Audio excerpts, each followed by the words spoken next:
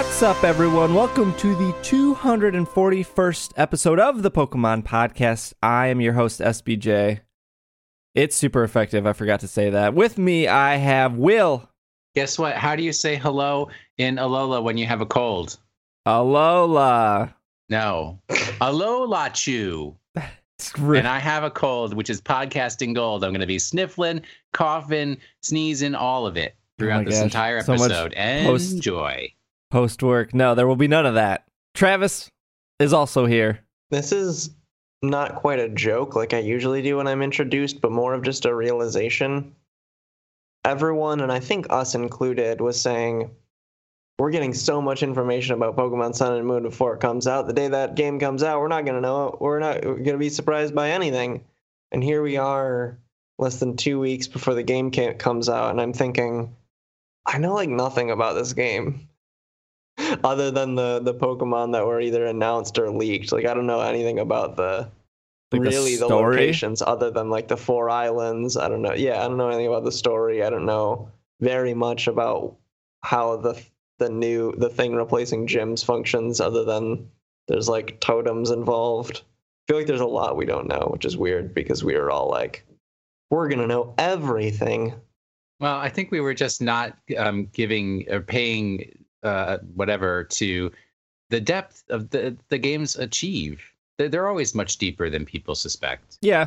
Deep and wide, there's a fountain flowing deep and wide. I did not do that to give you an excuse to sing, so well, let's Here I am anyway.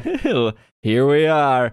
Let's rope it in. We got a special episode for you guys today. If you saw the episode title, you would know that this episode has a special guest, and that guest is Griffin McElroy from Polygon, or from Adventure Zone, or from the 100 other things he does. And so I sat down with him and we had a good 45-minute-ish interview. So if you are looking for that, if that is why you are here, not for our voices, but for his voice, which is understandable, it is delightful. I would check the episode info for the time that interview starts. That was recorded like a day earlier, so now we're recording this, and then I'll put it all together with editing magic, and I'm not sure what exact time that will be, but when this episode is uploaded, just check the description if you're looking for that. Otherwise, we're just going to talk about Pokemon until we get to that point. The show today is just some news. We're going to talk about the 11th episode of Pokemon Generations. We're going to take a break. That's where the interview with Griffin will be. When we come back, we got some emails, and then we're going to do our Pokemon of the Week, which is picked by Griffin. And yeah, I guess, you know, we've been getting a lot more new listeners recently because of the build up to Sun and Moon. What I just laid out is usually our show format. Besides, sometimes there's not an interview, sometimes there is. I feel like we haven't talked about who we are recently, or why we're here, or just like a refresher, especially because of Sun and Moon coming out. And maybe there are new listeners that are hearing our voices for the first time. They probably want to know maybe a little bit about that. I know when I listen to a new podcast, sometimes it's hard to keep track of everyone who's on or whose voice matches whose name. I'm just going to let you guys do like a quick minute about yourself and why you like Pokemon and why you're here. So let's start with Travis. Oh, okay. Yeah, sure. My name is Travis. I've been playing Pokemon since Red and Blue, as is true for all of us. My interest in the game right now is mostly, you know, there's a point where I played competitively, so I still have that knowledge base in my head, although I'll openly admit that my knowledge of the metagame isn't up to date, as that changes a lot as new games come out. But during Gen 5, I played a lot competitively, so I have that experience there. But right now, my main interest in the games is just the single-player experience, playing it through, breeding Pokemon somewhat, and trading and battling with friends, but mostly the single-player game experience. I don't watch a lot of the anime. I haven't played the trading cards since I was a literal child. I'm a bit of a one-trick pony. Will, what about you? I'm Will Anderson. I'm 43 years old. I've been playing Pokemon since a fateful encounter with Cosmo.com and Pokemon Yellow back in whatever, 98, 99, whatever year that was. And I have dedicated my life to fitness, and I only want strong Pokemon. And I sound like a gym leader, don't I? I was going to say you sound like Candela or whatever the Valor team leader is. All of my Pokemon are the strongest Pokemons.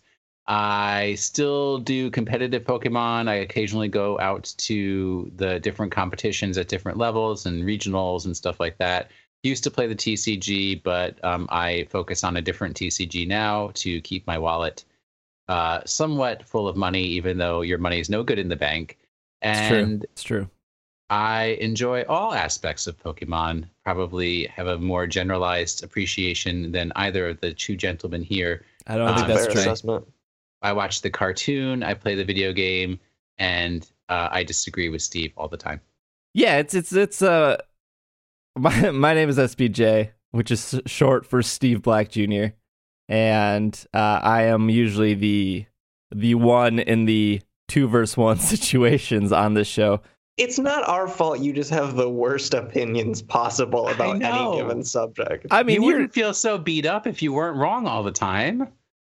You know, you say I'm wrong all the time, but I feel like I've predicted the most correct things throughout the series. No.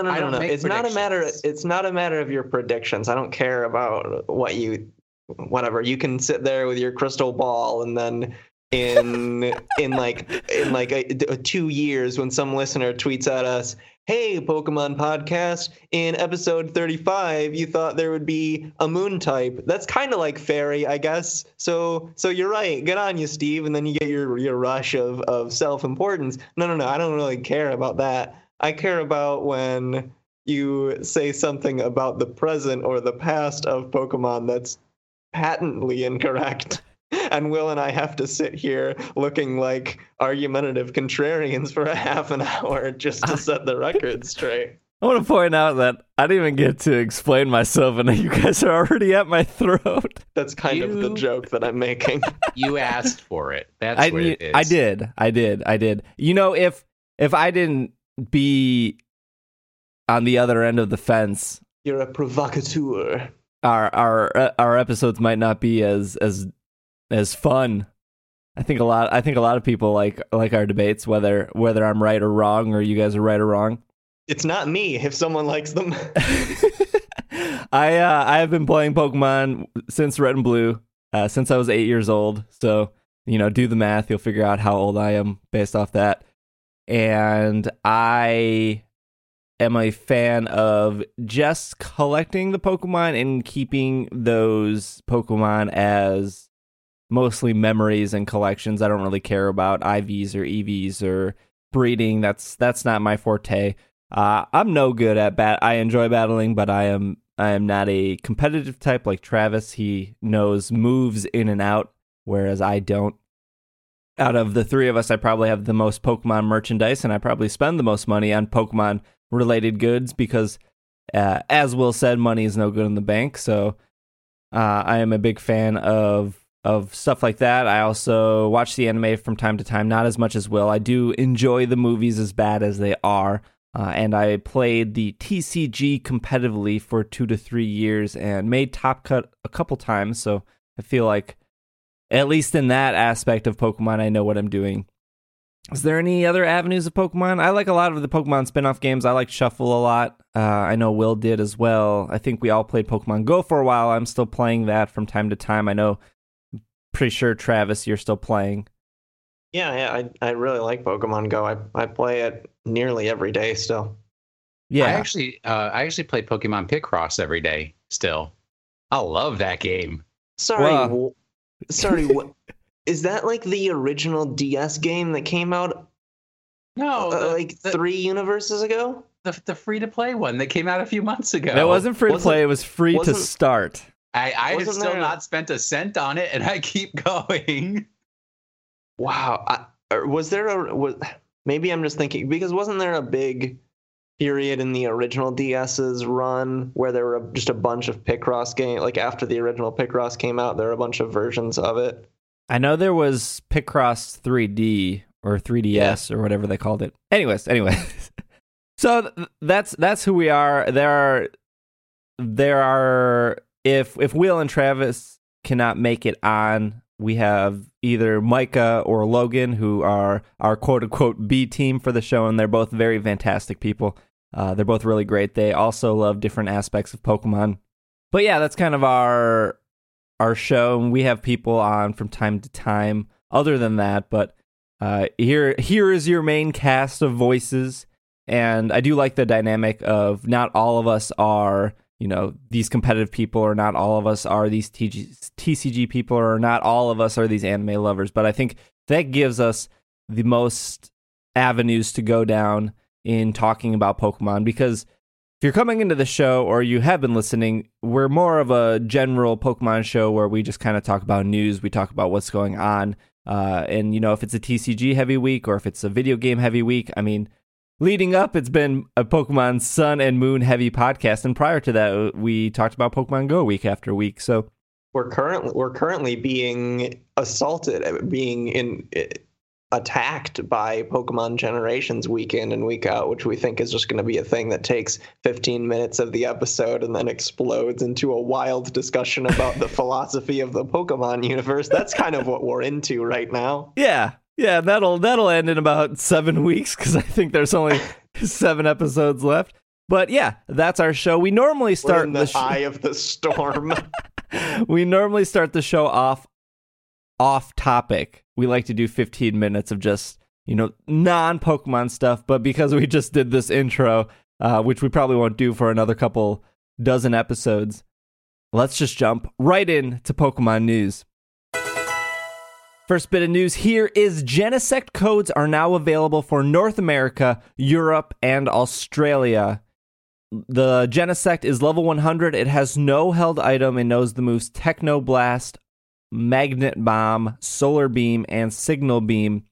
The codes that you pick up, which are at the respective stores in America, obviously that's going to be GameStop, but those codes will be able to be redeemed until February 28th, 2017, and they can be redeemed in Pokemon X, Y, Omega Ruby, and Alpha Sapphire.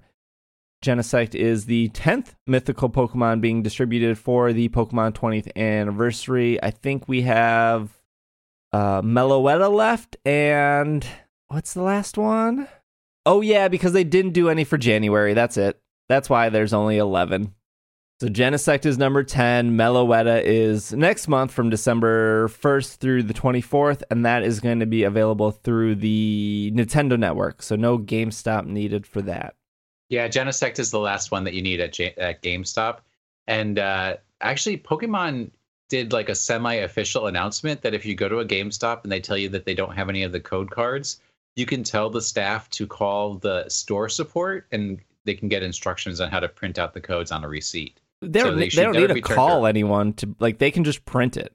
Well, if they don't know how to do it, right? If they claim that, we don't have any code cards, you're out of luck. No. Can I speak to your Poke Manager, please? Yes, exactly. You claim your codes. Don't let them tell you no. You have a right to a Genesect code. Yeah, I will call Officer Jenny. I feel like Travis is in his kitchen just yelling. Yeah, exactly. He's turned into a Pokemon. I'm glad you brought that up, Will. Are you done with those poppins yet? You started those an hour ago. There was somebody who went to a GameStop, and the GameStop employee, from my understanding, and of course take this with a grain of salt because it's the internet, the GameStop employee told them they would only give them a code. I think it was for Volcanion, because those were in code forms. Would only give them a code if they pre-ordered Sun and Moon. And so they emailed Pokemon Support, and Pokemon Support replied saying that stores are not allowed to apply a cost to any of the free distribution codes handed out. And even if they ran out of codes, all GameStop all store employees will be able to print any amount of codes on a receipt for free to give to you. So it's pretty much impossible that a store could run out of a code for Genesect or Keldeo or Shaman or any of that.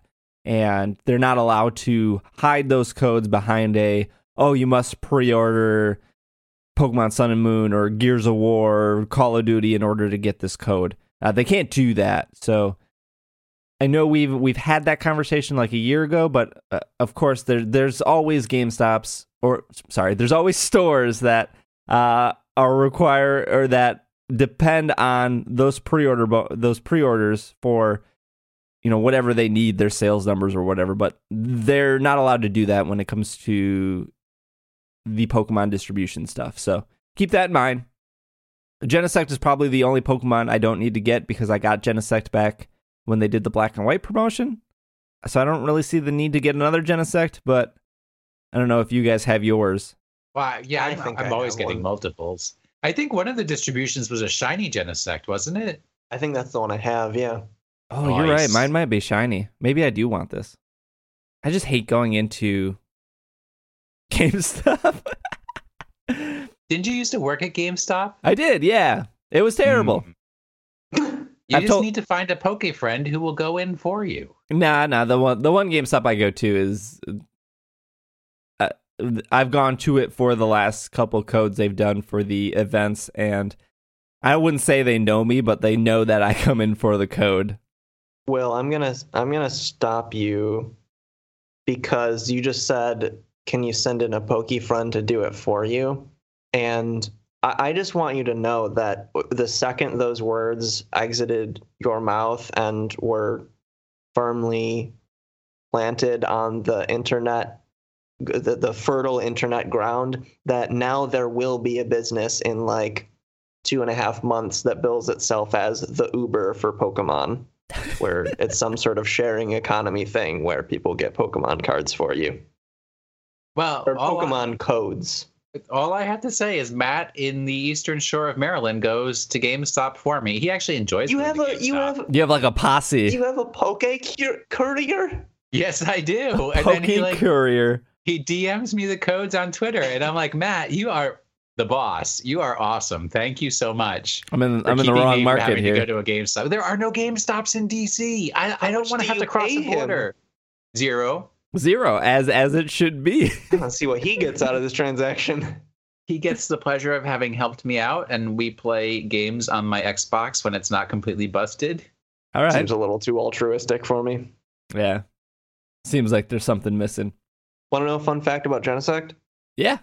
When it came out in Gen 5, its signature move, Technoblast, had base power 85. That's the move that changes its type depending on what drive chip is held by Genesect.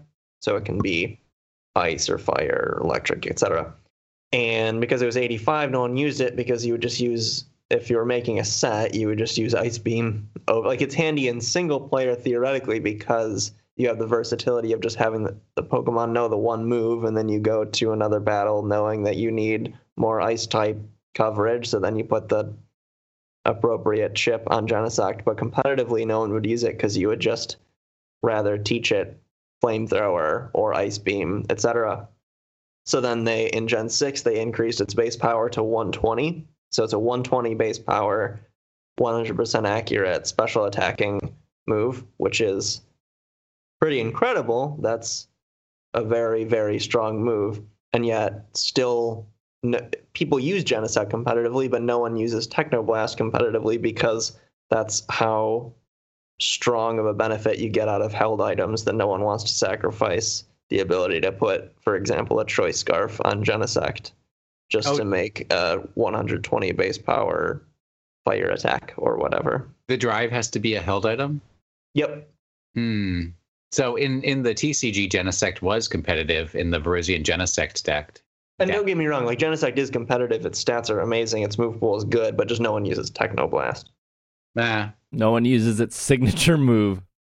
Right. There is a Pokemon Go update, as there always is.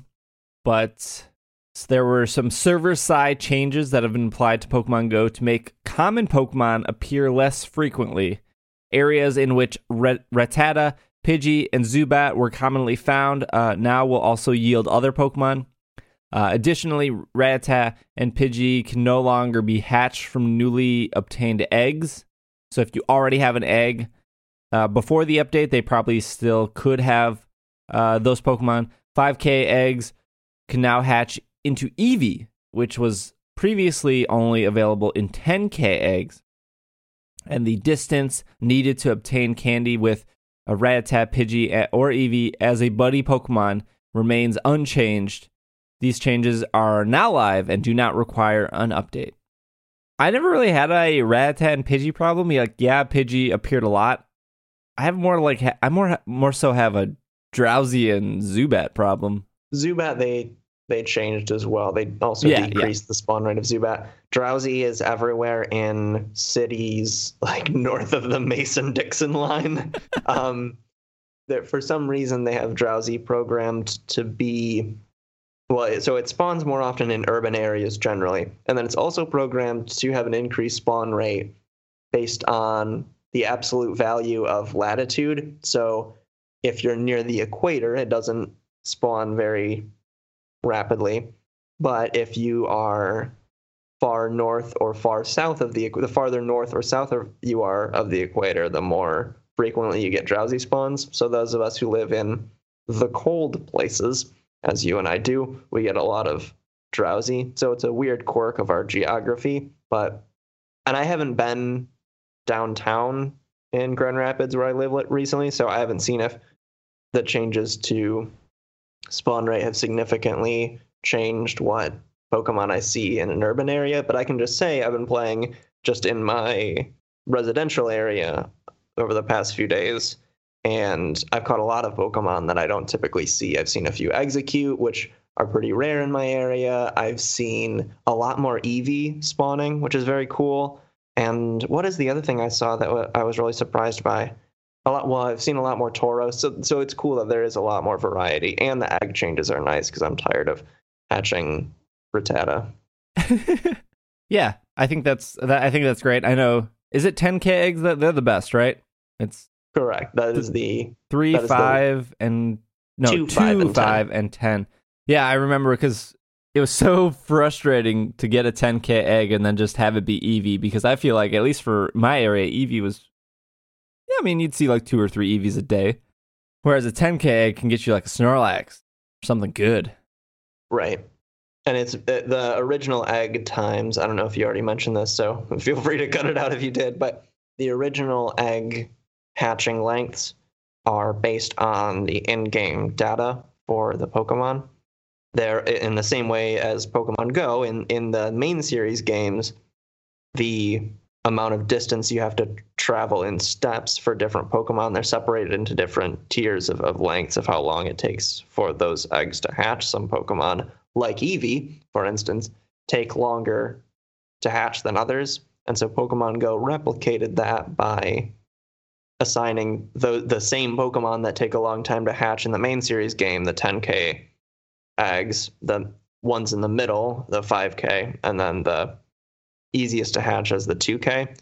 And for most instances, it was a good system. But specifically for Eevee, that's a Pokemon that a lot of people like to have, but it's not that rare of a Pokemon. So it didn't really make sense for Pokemon Go to have it in the 10K slot. So they moved it down.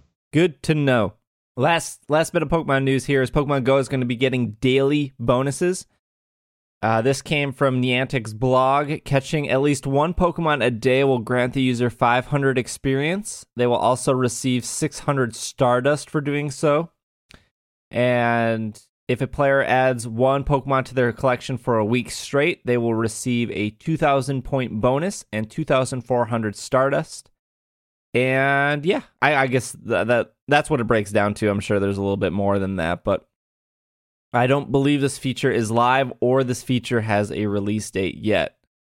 But knowing Niantic, normally when they announce something like that, they usually roll it out within a week or two.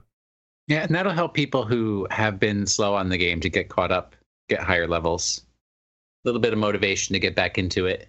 It's cool that they keep adding stuff to the game, and I think that's what we really championed months ago when people were were very angry at the changes they were making, and especially the footstep change. And we kind of voiced that if they want this game to last more than 2 to 3 months, they need to take a step back and address some bigger issues at hand. And I think they've kind of been hitting that with now rolling out these updates, and the game has really gotten better and better since taking a couple steps back months ago. I don't know if it's true for the two of you, but I still see an incredible amount of people playing this game.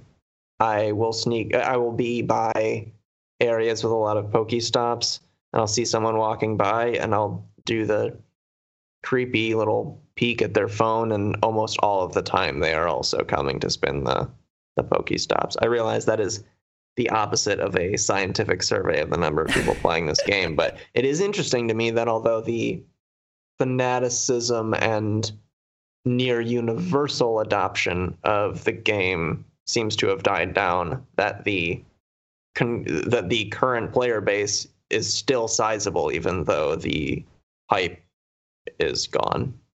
Yeah, well, with the Halloween update, it made it back up to number 2 in the iTunes App Store as the most profiting games, or however they say that. Highest grossing games that make a lot of money. It seems that they still have a pretty good player base. I mean, that doesn't surprise me. It's not like a Candy Crush or something where you can just find other games that scratch that itch. Like, the only other game like Pokemon Go is Ingress. No one's really been able to copy or replicate success, only because I think it's a hard game to rip off. Well, until they come out with Harry Potter Go, and then they're going to split the customer base. What do you catch in Harry Potter Go? Is that real, or was that just wands? You guys haven't heard about that at all? I saw it this morning, but I didn't think it was real. I just thought it was like some fan-made thing. I know nothing about this. I don't know if it's real or not, but I thought it was pretty real. I didn't look into it. I just saw it's a sliding scale of existence. From what I saw, like a medieval understanding of how things. It's more real than other ideas. From what I saw, Travis, it was you would catch or spell or whatever you would do the mythical creatures that exist in the Harry Potter world. So it's mythical beasts and where to find them or whatever. Yep, exactly. Yeah, tie into that movie. I mean, if it exists or if it doesn't exist, it's still a hard game to replicate. Like, Ingress didn't just happen overnight. It took a lot of Google Map data, and that game existed for 4 or 5 years before Pokemon Go came out, and Pokemon Go obviously used those same data points and that same architecture and everything. The article that I found that's talking about Harry Potter Go spells Niantic wrong. Perfect. It's Niantic. I think a lot of people, though, forget that, they forget that Ingress also, besides Ingress existing to make money, Ingress existed to fill out Google Sidewalks for more walking paths, and it also existed to take your location data. So even if Ingress wasn't making money hand over fist like Pokemon Go, it got 2 other valuable services from you. Well, one, I guess, because you walking and your location data makes the Google Sidewalks, but I'm not sure what of Pokemon Go is being used. I'm sure your location data is the big one that's being pulled from that. It's pretty amazing how low my bar is for giving away that information. Just put some cute little monsters on a screen, and I'm an open book. Oh, I'm the same way. It's like, you want my data? Have my data. Here, I'm a 43-year-old dude, lives in Washington, D.C. Enjoy. These are my favorite films. This is how you can properly advertise to me. Go ahead. Yep. And yet they still get the advertising wrong. That's the saddest thing. That's true. Oh. Speaking of advertising, do you want to talk about Pokemon Generations? Sure. I thought that was a decent transition. I mean, they're advertising for, themselves. It's just fan service, right? It's certainly something this week. Yep. We're on episode 11 titled The New World, with the beginnings of the new universe laid out before him. Cyrus and Team Galactic faces extreme opposition, but aid arrivals in an unusual form. So this episode opens with Team Galactic and Cyrus standing on a platform. I'm not sure what this exact location is. Spear Pillar. It's the top of Mount Coronet, I believe. Okay. I haven't played. Is it? I think you're right. I haven't played that generation in a while, so I can't remember Sinnoh that well. We get Dialga and Palkia coming out of these time warps with really thin bungee cord chains around them. Oh, sweet heavens above. The red chain. The red has been chains. duplicated. They were crafted from the gems from the lake spirits. Don't you know Pokemons? Nope, clearly not. I just know it looked bad in animation. They could have made them good. They could have made the chains a bit bigger. Okay, 101. Everything was great until the Fire Nation attacked. Oh, stop with your memes. That's how the Pokemon world began.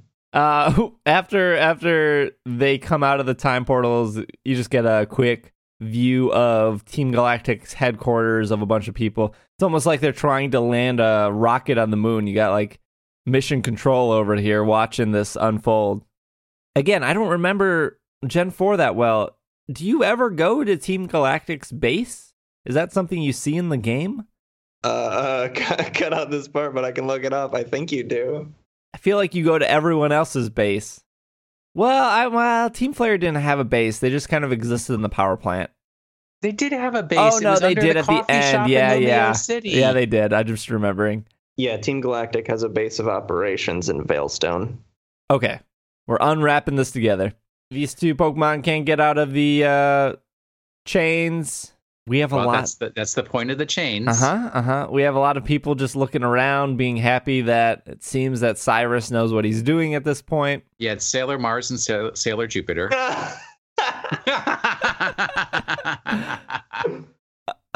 Cyrus does this little monologue that, you know, he wants to create a new world, and we can discuss what that exactly means here. But as he's doing that, you know, a storm comes in, wind blows, cracks around, you know, things are starting to go south. If you know anything about how these are signs that things are going bad. Then we see Cynthia and her Garchomp run up, and she tells Cyrus to, you know, stop doing what he's doing, and we'll stop here. And he doesn't. and he doesn't. Who would have guessed? It's like a common theme in these episodes. Is this what happens in the game too? Yes and no. Cynthia is there in Platinum. The way it works is the player character and whatever you named Barry, so the player and your rival, face off against Mars and Jupiter in a double battle. You beat them, and then Cyrus, using the red chains, summons Dialga and Palkia and constrains them. And then right before he's about to execute his plan, Giratina comes in and sucks him into the distortion world, as we're about to see. And then Cynthia comes and tells the player, hey, you need to like jump into that portal and and fix things. And then sort of guides you through it, and you do, and then you fix things. So yes and no, in that she is there in at least the Platinum version of the game. Well, yes, to be very clear that this only happens in the Platinum version. Right. In the other versions, different. You only get Dialga or you only get Palkia. And there's no distortioning world of worlds. There is no distortion world. There is no Giratina. And you know, what I was going to say was I actually watched a video of this moment from the actual Pokemon Platinum game. And they haven't changed much except that they took out the player character completely. Right. Yeah, I thought that's why I asked the Cynthia question, because like, aren't you supposed to be there? Yeah, it's strange. They've had the player characters of all the other games in the places where the player was, but yeah, in this it seems like they figured since Cynthia has to run up anyway, why have two characters that are basically doing the same thing? And maybe they didn't want to show a battle with Dialga and Palkia because most players probably caught them, but that would seem weird and anticlimactic. Or not caught them, because in Platinum you end up catching Giratina and then later catching Dialga and Palkia. But I'm guessing it was like a decision not to include the player because then the player faced off against Cyrus in the Distortion world and then catches Giratina, and maybe that would like stretch things out too much. So maybe it was cut for time and then just had Cynthia sort of play both roles. Yeah, creative license. It might not be historically accurate, but it's a decent portrayal of the events. Right. You get to what Travis said, you get to the coolest part here, which is Giratina showing up, and how Giratina shows up is pretty rad. Yeah. That's also exactly what happens in the game too, though. Oh, really? Shadowy. Yeah. Shadowy and I never played Platinum. I just played Pearl when it first came out, but yeah. Well, I recommend you can find game footage on YouTube, but turn off the volume, because what I found is that the PokeTubers who have done Let's Plays of Pokemon Platinum have really foul mouths. Let's put it that way to be nice. Hey everybody, this is Jellybean 420 here with another Let's Play of Pokemon Platinum. We're gonna with the in Dialga. That's pretty accurate. So Giratina sludges up here out of the ground, coming from the Distortion world. And Cyrus commands the attack on Giratina, and Giratina just jumps up, sludgy and all, and breaks those chains right off. Shadow Ball. Threw a Shadow Ball at him. Cyrus looking in shock. Oh yeah, I like how they just like fly away into a DNA strand, and then we go back to they like peace out, they're done, and then Team Galactic just starts freaking out at this point. The whole thing too is like Cyrus gives you a speech about DNA when you're in the Distortion world, and about how like the Distortion world and the real world are two separate strands of DNA interlocked and requiring of each other. So that's why they animated that portion of it. Oh, like okay. That. They just didn't want to put on like a fancy show before they pieced out. Nope. Like and probably some from column A, some from column B. Like they wanted no part of Giratina or this. No revenge. Yeah, no revenge on Cyrus for capturing. They were just, see you guys later. Yeah, Giratina is that one person who shows up to the party and then 5 minutes later everybody's like, oh, yeah, I forgot the babysitter said she had to be home at 11, so bye. Is that why everyone leaves very quickly after I arrive? Sorry, Travis. Giratina then like kind of bulks up and engulfs Cyrus in one foul swoop of sludge. So as Cyrus is about to get eaten alive here, the two Sailor Moon characters are frightened in suspense of what's about to happen. And then they pan to Cynthia, and her reaction was, I'm going to put two fists up in case like a boxing match is about to start. Because that's how tough Cynthia is, dude. Right. She will punch Giratina in the face. Like she looks more ready for battle than Garchomp is at this point. I just thought that was really funny. I mean, yeah, and then, Giratina just sucks up Cyrus and gets taken into the Distortion world. And he likes it. Yeah, he likes it. Who would have guessed? Some Pokemon Generation episodes are on the shorter side of 4 minutes, and some are on the longer side of 5 minutes. And that extra minute actually, I think, does matter a lot in what we've seen in the past 11 episodes. This is on the shorter side of 4 minutes, and really, when we're breaking it down, not a lot happens. You forgot an incredibly important part at the end of this video, where Saturn keeps yelling, "Master Cyrus! Master Cyrus!" at get on the Hydra's back levels of repetition. Yeah. I mean, after he gets engulfed, we go back to Team Galactic's lair where we're seeing everyone panic. Then it goes back to Cyrus waking up in front of Giratina. Giratina just looking boss like ever. Cyrus just kind of explaining what's happening of, he's in the Distortion world and he looks around and the Distortion world is actually, would you say, his vision of what he wanted? Yeah, that's the realization he comes to. Right. It's a world without Pokemon. It's a world without spirit, and that's what his dream was. Was it really a world without Pokemon? I thought it was just a world of just... Well, the way he puts it is a world with no spirit, and in some ways, Pokemon are a representation of the spirit of the world, so hand in hand. Okay. Yeah, and he's very satisfied of where he's at. All of Team Galactic, what Travis recreated of yelling where Cyrus is. We get this quick audio of, I think he says, "Don't find me." Don't go looking. Yeah, something like that. And don't go chasing waterfalls is what he says. And the episode ends.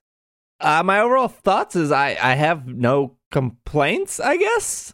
I think the episode tells exactly what it needs to tell. They do their fan service for Cynthia, and I know some people just absolutely love Cynthia. They do some people in quotes. You know, they don't give a lot of attention on Cyrus, but the attention they do give to Cyrus is, okay, like, this is your character, this is who you are, summed up in, 30 seconds, and you're really not more complicated than the screen time they gave you. And then they, gave the grunts a little time to shine, and they're exactly what you expect, I guess. Like, there was no Courtney, or there was no Mike for Tim, or whatever the Team Aqua guy was. Matt, I think. Matt, yeah. There was really none of that, and I don't remember if Diamond, Pearl, or Platinum had stronger admin characters other than just Cyrus. Pretty average, and comparable to the other admins who are typically not given a lot of exploration time with their characters, with the exception of things like how they dove a little deeper into them with the Delta episode and Omega Ruby and Alpha Sapphire. Like in most instances, the admins don't get a lot of attention other than that. They're just happy enough to be named. Right, like in Kanto and Johto, there are no admins, right? It's just Team Rocket Grunts, and I guess there's that guy with the weird blue hair and there's the lift key guy, right? The guy that holds the lift key. But other than that, it's mostly Giovanni, and I feel like Generation 4 is just mostly Cyrus at that point. Mm-hmm. I don't know. What are your guys' thoughts? So, for all the episodes that you said, well, this didn't really tell me anything more about the story or any of the background that they promised in releasing these. This one told you absolutely nothing more about the story. It was an almost exact retelling of the footage you could just watch by playing the game. Yes, but it has a pretty satisfying conclusion. I was not satisfied, nor concluded. Really? I was pretty satisfied with Cyrus being happy. Like, if any of the bad guys gets what they want, Cyrus gets what he wants. Well, that's debatable. And that's kind of cool. I mean, he says he got what he wanted, but was that really what he wanted, or did he just want to destroy the world? Did he just want to see the world burn, much like I do every day? I don't know if I can answer that. I think it's interesting, though. I do think it's interesting that it makes Cyrus look like an extremely selfish person. Obviously, he's selfish, right? He wants this new vision of a world, but he makes it to the distortion world, looks around, and is completely satisfied. And all of these followers that were loyal to him he's selfish enough to not want to bring them with him, which I guess is fine, especially since he's looking for a world with, no soul and no heart and whatever. But then to flip that coin, you look at all his followers and they're freaking out that he's gone. And now they don't know what to do, even though they should know what to do if they were following his vision, right? They just... Or are they the followers that are just completely lost without their master? I think it's a cult where, yes, they're completely lost without someone to tell them what to do. Can I tell, and Steve, feel free to just cut this out if you don't think it's interesting. Can I tell a completely unrelated, a story unrelated to Pokemon, but related thematically to this? Was it when you signed up for a cult and your master disappeared? Because sounds like a good story. Does it have something to do with Jamestown? No, but it's not really even cult. Well, it gets there, but so I'll just tell it, and you can decide if you want to cut it out. It sounds like it's already going to be good, so tell it. So have you heard of the Great Disappointment? No. So this preacher, William Miller, started saying, okay, I've really dug into the Bible, and I know the day that Jesus is going. I know when the second coming is going to. I know when the promise of the second coming is going to be fulfilled. It's going to be on October 22nd, 1844. Students of history might know that the world didn't, in fact, end on October 22nd, 1844, but like a bunch of people gathered in one place to celebrate because they believe this guy, and there were like a pretty large portion of people who are ready for it to happen. And then October the 22nd, 1844 rolled around and nothing visible happened. And so most people just kind of went on their way with their entire worldviews challenged. But some people stuck around and thought, well, if the end of the world, if the second coming didn't happen, what did happen? Because William Miller was certainly right. So what was it that happened around us? And they came to the idea that Jesus started going through the book of life and deciding if each person, and going through each person, and I might get the theology of this wrong, but going name by name through the book of life, saying who is going to be let into heaven and who is not. And that process started on October the 22nd, 1844, but it just takes him a really long time, and he's still doing that to this day. And that doctrine became some pretty close to mainstream Christian denominations. That Seventh-day Adventists come out of that tradition, which is kind of wild because like to think that this large movement in basically the Christian mainstream came out of this, an interpretation out of this Great Disappointment event, is really fascinating to me. Saying nothing about what Seventh-day Adventists believe. I'm passing no judgments here, but I think it's interesting. Relating that story back to Team Galactic, what happens to all Team Galactic? Are they done? It's different in the games because you go in and actively defeat Cyrus, and then. But how do you defeat a man who's already been taken to the distortion world? That's a more philosophical question. We're getting real deep here. Like it's just pouring salt on the wound at that point. Well, no, literally, if Giratina had not left a portal open after taking Cyrus to the distortion world, we wouldn't be having this conversation. But because the portal was left open, you have to go into the distortion world and then kick Cyrus's butt and capture Giratina and make it your own. But then does Cyrus stay there, or does he come back? I don't remember. Probably stays there. I don't know. I don't remember either, because I had more of an interaction with Diamond than I did with Platinum. Also, have I mentioned how offensive that PokeTuber was? I could only watch so much. He started saying all these things about Seventh-day Adventists that I could just not abide by. It's almost like the generations. Okay, so going back to Will's point of why I'm satisfied with this episode, even though it doesn't tell that much, it's almost like the game version gives me more questions than the episode, because in the episode Cyrus gets captured, Cyrus looks around, Cyrus is satisfied because it fits what his initial vision was, so he tells the people not to look for him so he can live his soulless life. End of story.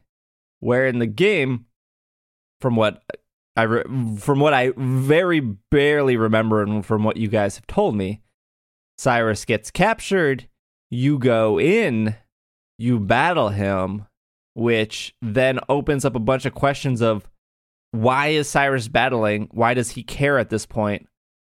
It also shows that he still has his Pokemon in this distortion world, which there's no sign of in the episode, which would maybe ruin the episode, because again, he's content. And does he come back out, and does he leave? Because if you capture Giratina, then does that close the distortion world? Does that just leave Cyrus there? Like, there's just so many more questions that the game leaves open, whereas the episode almost closes and answers all those questions. And I looked it up. He does stay in the distortion world. Okay. So yeah, it just doesn't make sense of like why you would go in and like offer to battle him. Like, if I was Cyrus, I would be like, here are my Pokeballs, take them. I don't need them. Leave me alone. I'm happy here. Yeah, I don't know. It's just something to think about, I guess. Maybe I'm overthinking it, like always.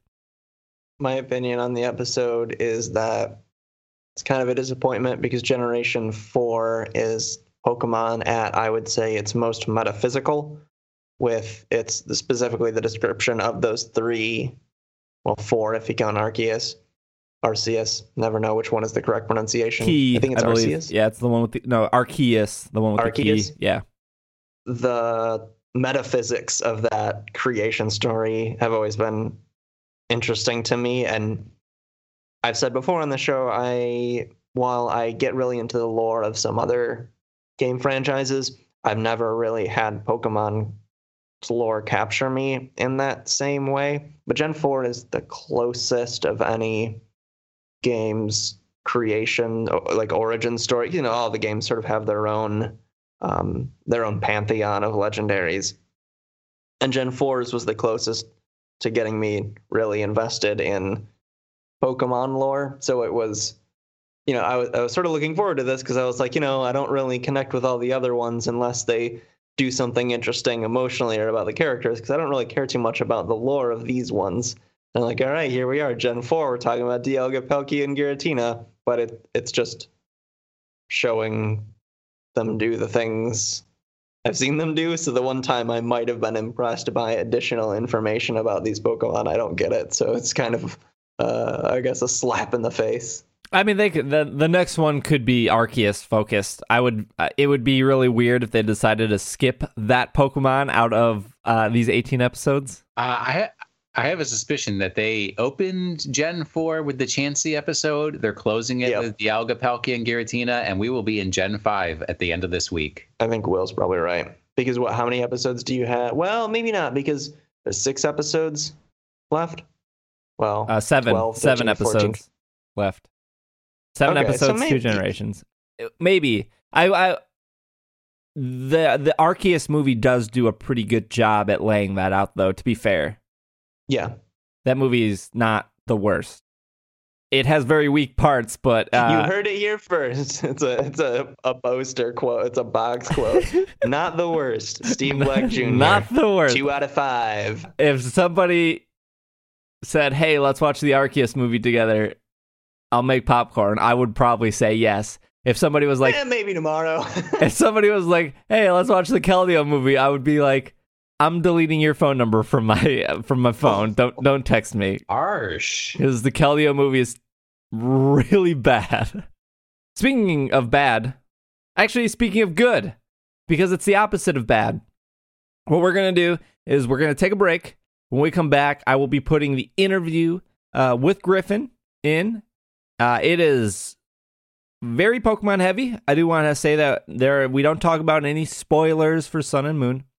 We talk about like his Nuzlocke run, Nuzlocke run words. It is a difficult thing to say. We talk about his Nuzlocke run. We talk about his time at Polygon. We talk about how he has this podcasting empire. And yeah, so it should be very enjoyable. There are no spoilers for Sun and Moon, so nothing to worry about there. And then when we get back from that, we're going to do just a couple emails, Pokemon of the Week, and then we're going to wrap up. So we will be right back.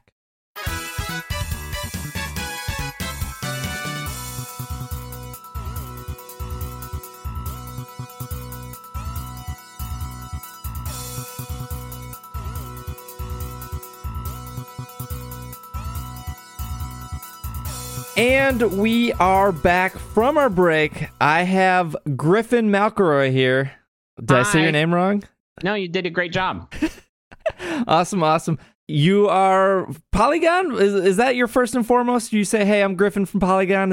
It depends on who I'm talking to, right? Like, if I'm talking to a person who knows things about games or is in the games industry, that is how I say it. I don't know, man. I don't really subscribe to labels, but I do work at Polygon. Yes, that is my full-time job. That's where I get my insurance from. So I guess you could say that's my full-time job. All right.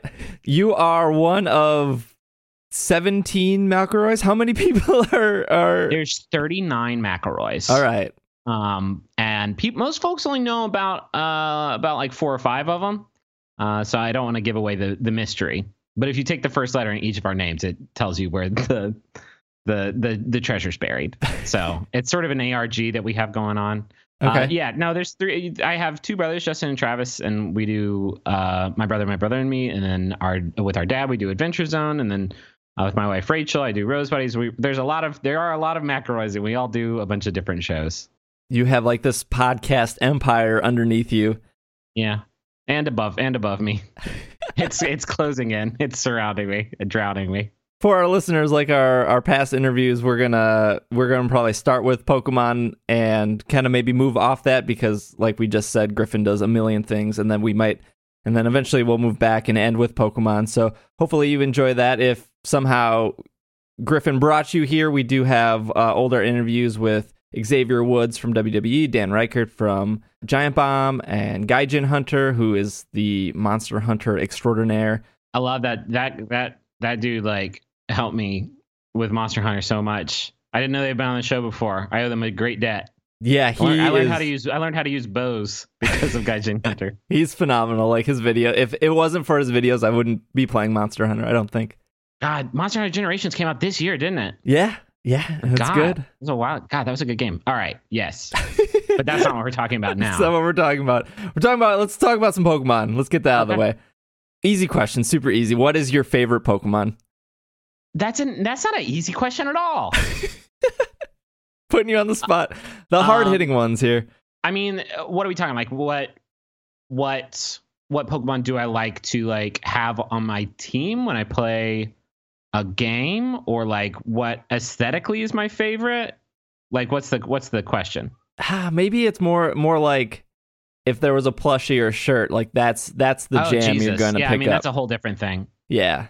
I mean, if we're talking, I have a Pokemon that like every game, I somehow almost always end up with either a Nidoking or a Nidoqueen on my team. That's purely utilitarian, right? Like, I just like they're powerful as hell, and they have a great like ground poison, covers a lot of different stuff, and they can learn all kinds of weird TMs like Surf.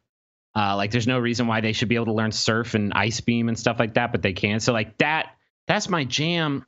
I actually have a shirt with Ditto on it. Like I own one. All right. And that was my nickname when I was a little kid, was Ditto.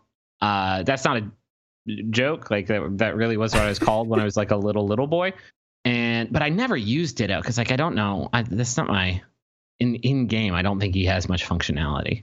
I don't know. I think this is a really difficult question. I don't know why you thought like putting this down for. What do folks usually say here?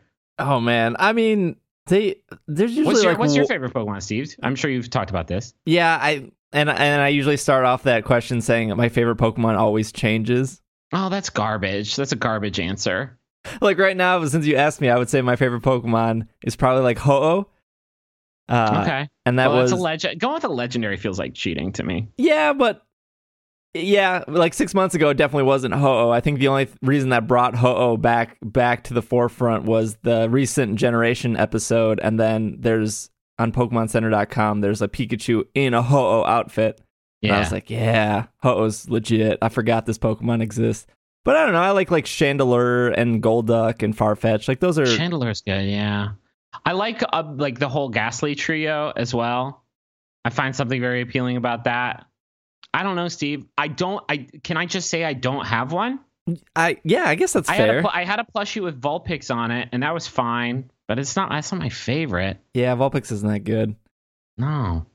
I mean, Vulpix is okay. I don't want to upset any Vulpix lovers. And God knows there's plenty of them out there. Yeah, I don't know. For now, I'll just say Ditto. I like Ditto stuff. And you know what? Ditto's a great answer because Ditto's literally every Pokemon. Right. But this kind of a cop-out, anybody who says anything differently is a dummy. What about like series? Is so you said that, you know, as a kid you were called Ditto. So did you start with Red and Blue, and did you grow up with the series? That wasn't. Ditto came from, I think, High and Lois is an old like newspaper strip, a comic strip, and the kid there was called Ditto, and I guess I looked like them as a baby. That's where it came from. It was not based on Pokemon. But yeah, I mean, we bought Blue and Red. Me and Justin, my oldest brother, we bought. I got Blue, he got Red. Basically, the month they came out in 98. Yep. And yeah, I've been playing ever since. Is there a favorite out of that? It's so hard to say. I definitely spent the most time playing Gold and Silver. Silver was my version, and so that was probably my favorite because it was 2 games. Like I'll never forget, like the first time I beat Silver, and it was like, and now here's all this stuff from Red and Blue. I was like blown away. Oh yeah. And then Heart Gold Soul Silver, I love, like, it was such a great remake with like all the stuff I love from those games. Plus you got the Pokewalker, which I adored, and still love to this day. So that's X and Y are really great, and I think X and Y like revitalized the series finally. And it's probably, I mean, I'm finishing up a Nuzlocke run of Pokemon Y right now, and so like I don't usually go back and replay them, so that's rare for me. So I really like X and Y, but I think Heart Gold Soul Silver is like the best version of my favorite one. Yeah, I have to agree 100%. I think Heart Gold Soul Silver is like the fullest, best bang for your buck game, and it just has a lot of things going right. But X and Y is a great starting point for anyone, and I think it does a lot of things right that past Pokemon games were kind of lacking on. Yeah. Although I'm cautiously optimistic about Sun and Moon. Yeah, I'm very excited. Where by the time this is up, we're probably 10 days out. You mentioned your Nuzlocke. Yes. Is that the second time you're going through X and Y then? Yeah, so I reviewed X and Y when it first came out and like loved it. Because X and Y, like, that's been out for a few years now, and so I kind of forget. And it's good that I'm replaying it right before Sun and Moon comes out, because you forget like how much that game refreshed the series. And like go back and play Black 2 and White 2 if you need a refresher of how much like the 3D sprites like was such a huge thing. And I don't know, it just has so much charm. The online functionality is so deep, and like there's still so many people using it, which is crazy. So yeah, it's my second time going through it, although I haven't played it in a few years, like I said. So like my memory of the game is not proving to be especially helpful. Yeah, I've goofed up so many times. What was the initial start for the Nuzlocke run? I guess that's 2 questions. 1, have you done a Nuzlocke run before? And 2, like was it Sun and Moon that made you start? It was my like job at Polygon is like original video series stuff like Monster Factory and Griffin's Amiibo Corner and Carboys, which I do with Nick now.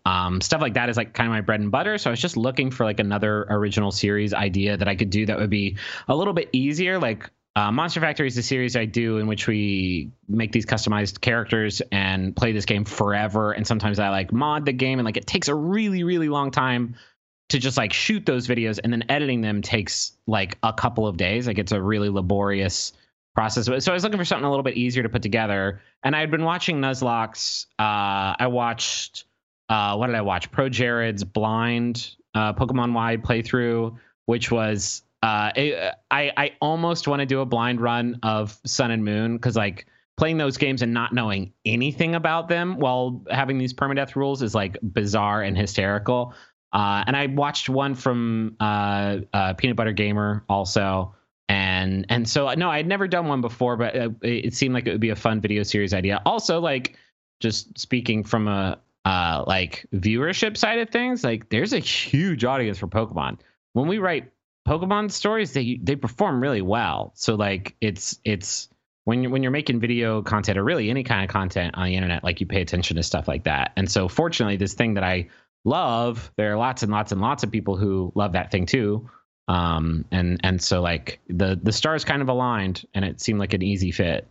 And yeah, it has been a blast to do this series. That's awesome. Except for all the times that my Pokemon die. Right. And I get, man, I'm having a baby in December and I'm taking a month of paternity leave when that happens. And so I'm trying to finish this series and have these episodes go up while I'm gone. And I've had a few deaths in the Nuzlocke run that have like rattled me to my core. It is such a horrific way to play this game. Follow up there. So as you've been doing your Nuzlocke run, you've already mentioned that you've had some difficulties and stuff. Was there anything unlucky or certain deaths or anything in general that made those experiences make you want to change mechanics or remove mechanics or add mechanics? From the game or from like my own like imposed rules? I would say from the game, like because you're playing in such a different way, it makes you think about the game itself differently. Okay, here's one thing I'll say, and it's not like a hardship thing. I think that switch mode should be removed from the game entirely. I think you should have to play on set mode because when you take away the consideration of it's an immensely unfair advantage that the player gets to know what their opponent is going to send in and then get a chance to counter it, as opposed to set mode where you just gotta take it. Like whoever they send out, you always have to make this value judgment a few times per battle of what's more valuable to me, leaving this not ideal Pokemon in or taking a hit on a more ideal Pokemon. To me, I am enjoying the game in ways I never have before. I'm also hating the game in ways I never have before, but I am enjoying because of set mode. Like I think I'm only going to play future Pokemon games in set mode because it is so much more challenging and like cerebrally rewarding, and like playing switch mode now just seems like, I don't know, at that point it's just like playing rock paper scissors where you know what your opponent is about to throw out. It's not like in the anime the gym leader's not shouting to Ash which Pokemon they're about to send out next. Yeah, here comes that's not a great example because like any gym, it's like, you know, I'm about to send another ice type out, right? Like, right. Look around you. This place is an igloo. You know, it's going to be ice type, and that's it, right? Right. But yeah, that's the only thing I can think of. I mean, there's unfair stuff, right? Like I'll get a nasty critical hit, and then that'll kill my Pokemon. But like that stuff, I think is only frustrating in the context of Nuzlocke runs. But doing this Nuzlocke run and having to play in set mode, which I've never really done before, has like really, really unlocked something in this game for me. I don't know that permadeath is something I would want included in the game by its very nature, although it certainly like raises the stakes and is also very exciting. But I think just like playing on set mode is like, that's the jam, man. When Sun and Moon comes out, play it in set mode. You will be frustrated at it from time to time, but it makes the game so much better because X and Y are easy. Oh yeah, X and Y is like that's the easiest ones probably. And so if I'd done just like a straight up Nuzlocke run, I don't know, all my Pokemon would be like level 75 and I'd just be like annihilating. Mm-hmm. Compared to other Nuzlocke runs that are on the internet, yours is a little bit more refreshing, I think. And maybe that's because yours isn't like everything. It's not. Yeah. For listeners who haven't seen it, your Nuzlocke runs are cut and edited in the point where you're pretty much removing like level grinding and stuff. Yeah. Well, I haven't actually done that much level grinding. But what I've removed is like, you know, exploring, or most gyms, like I show myself walking into a gym and then I show myself like at the gym leader because like there's nothing interesting. The same for like the Team Flare areas. Like there's nothing interesting about watching me like beat up 30 Sneasels in a row. Like there are parts of the game that are really, really repetitive. I guess that's one thing that I want removed from the game is like those segments where it's like there's one segment in Pokemon Y where you go to the Team Flare secret lab and you fight a bunch of poison and dark type Pokemon, and then you meet the final guy, and then you have to go to their second secret lab and fight a bunch of poison and dark type Pokemon, like the same ones over and over again. You have to fight like the Lysander, is the big bad in Pokemon Y. You have to fight him 3 times in the span of like an hour. It's ridiculous. So like stuff like that, like there's parts of the game that don't respect the player's time exactly, and so I try to I cut that stuff out. I cut a lot of exploration stuff out, and I just mainly try to stick to important events like catch a new Pokemon or evolving them, or something like that. So like out of I'll usually play for like an hour to 2 hours, and then from that get like a 20-minute episode. So I cut a lot of stuff out. In your 20-minute episodes, you seem to include some stuff that other players might ignore, like the player customization, the shopping, the Pokemon Ami. Are those things that you actually enjoy? Is that like another aspect of Pokemon that you like? Steve, what a silly question. I like my favorite game probably of the last 10 years is Animal Crossing New Leaf. So much so that like since this update came out, I actually haven't played it because I'm terrified of it. Like I've got a nursery to prepare for a new human being. I can't put another 400 hours into like finding new road decals that I can then like lay out in my town. Like I don't have time to do that. So like customization is my jam in any video game. It's probably also the impetus for Monster Factory, which is very much based around like character customization. Like I have always liked games, and it's why I like Pokemon even before you could change your shirt and pants. I like games where you can take ownership of the thing. Pokemon's great about that because like no two teams are alike. No two strategies are alike. Pokemon are inherently different and strategies are different. And like, I love that. I love that idea. And then to also layer on this, like, I love changing what my character looks like. Like my wife can attest to this when I get a new game. I just got Skyrim Special Edition, which I've played the hell out of Skyrim already, but I'll spend like forever making my character because it's so important. Like this is gonna be my road dog for however many hours. I want them to look awesome. And so like, yeah, that I love that element of X and Y. And I know it's in Sun and Moon, and I'm hoping it's equally, if not more, robust there. I don't know if you played Omega Ruby Alpha Sapphire, but was that, if you did, was that like a knockdown? It was about right because there wasn't any. Right. Was there customization? No, they removed it. No. Yeah, no, I liked Omega Ruby Alpha Sapphire. I think I liked it more while I was playing it because it was a good game, but like I don't think it has aged quite as well for me. There was a point where I was trying to decide between that and X and Y for this Nuzlocke run, and like I can't imagine going back and playing those games again because the removal of that is like not that big a deal, I guess. But yeah, that game didn't really excite me as much. How are you seeing the reception of the Nuzlocke run? Are people getting upset because you're making bad decisions? Or is the community like behind you because you have messed up? I'm sure people are connected to the Pokemon that you have caught and you are protecting throughout the journey.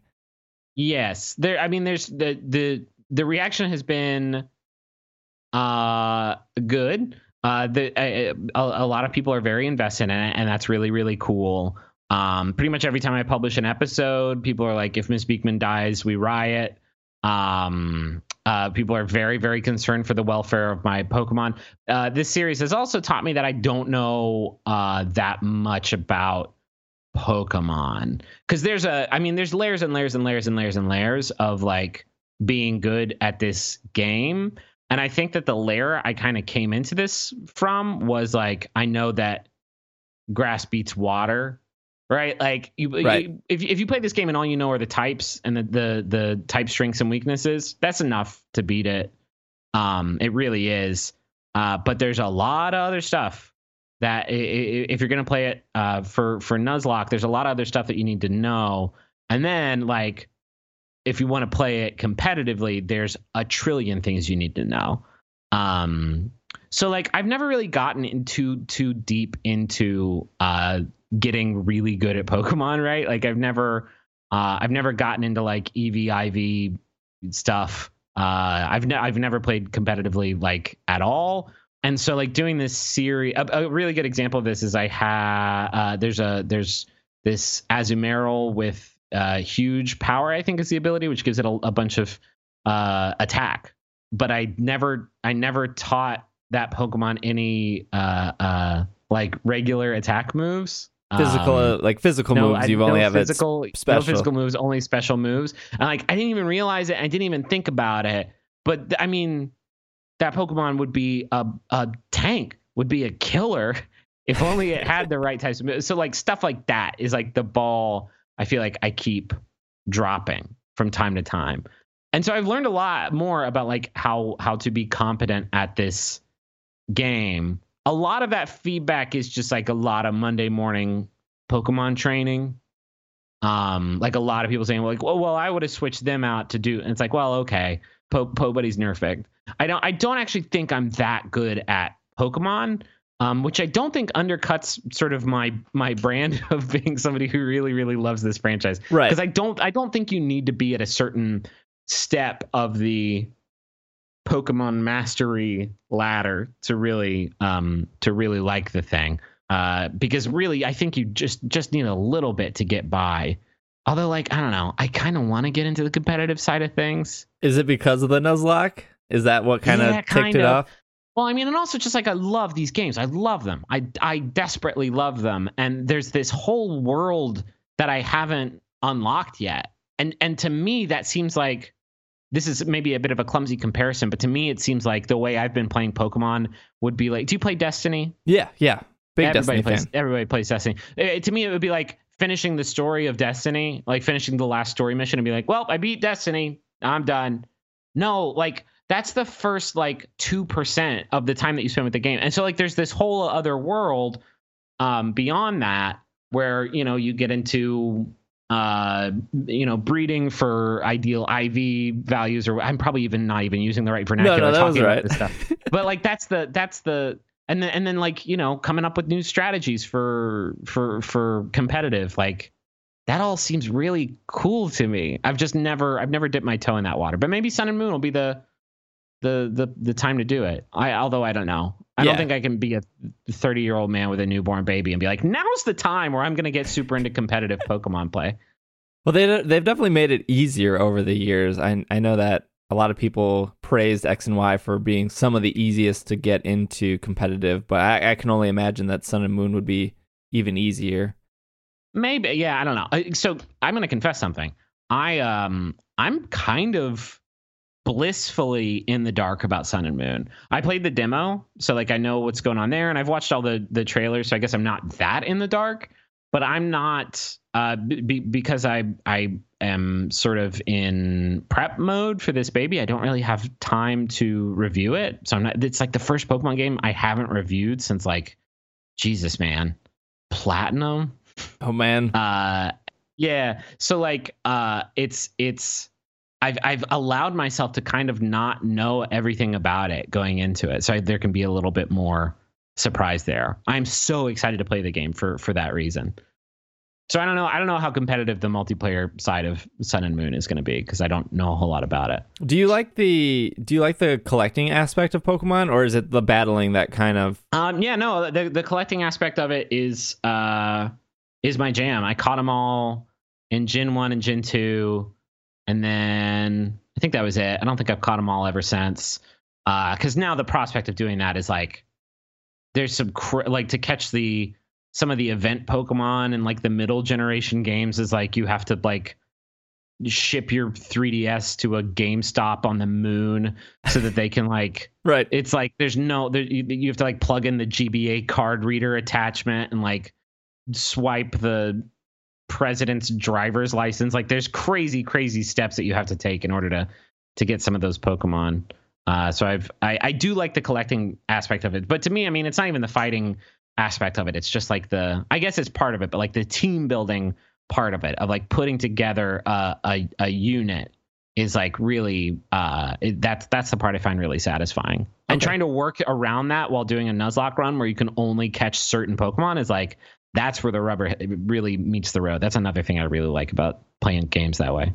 Yeah, I remember in episode 13 where you got to the snowy area and you accidentally killed the Sneasel, and then the next one was Delibird, and you were. I'm now hurting in the worst way. I don't have at the no spoilers, but I'm at Victory Road now, and I don't have an Ice type Pokemon, and so like I'm not. I don't think I'm gonna beat the game. Like, if I'm being honest, I don't think I'm gonna beat the game because the dragon type member of the Elite Four is going to annihilate me. Unless I like grind all my Pokemon to level 100. But like as a rule, I kind of haven't been over leveling because that feels cheap to me. Right. I don't know that I have it in the tank, and I've watched so many. Like, I know so many of these runs die at the Elite Four because not being able to heal in battle and then also have to do these 5 fights in a row is like, man, really, really rough.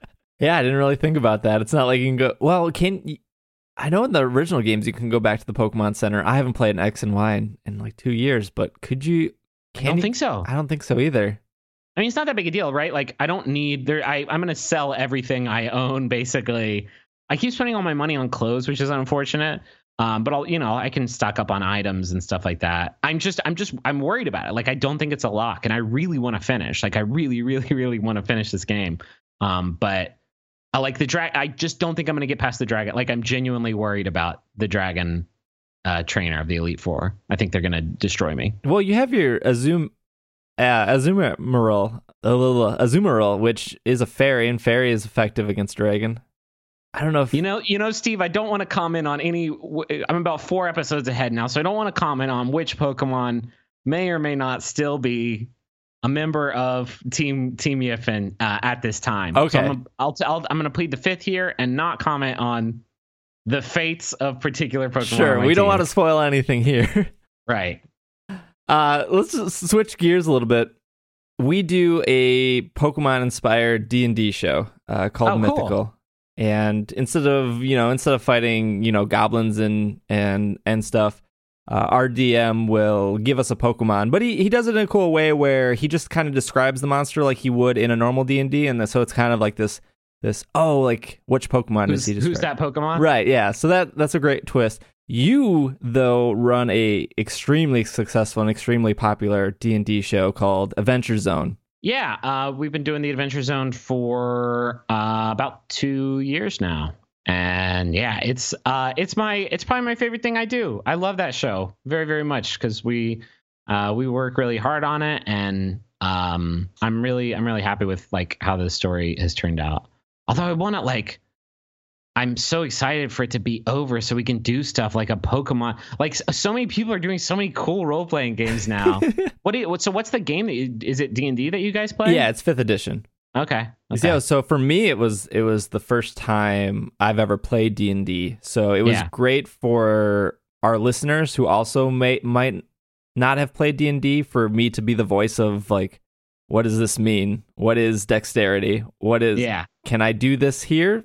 Okay, I got to roll dice. So that was a really good experience, and we've broken it up into just smaller seasons. So like season 1 is 10 episodes, and season 2 is 6 episodes, and it's more of like a not like Game of Thrones, but kind of like Game of Thrones, but with Pokemon in it. I mean that in the aspect of Game of Thrones does that thing where it jumps to like Jon Snow for an episode, and it's like, you're not going to get anything but Jon Snow this episode. But that doesn't mean that it's not related to the rest of the story.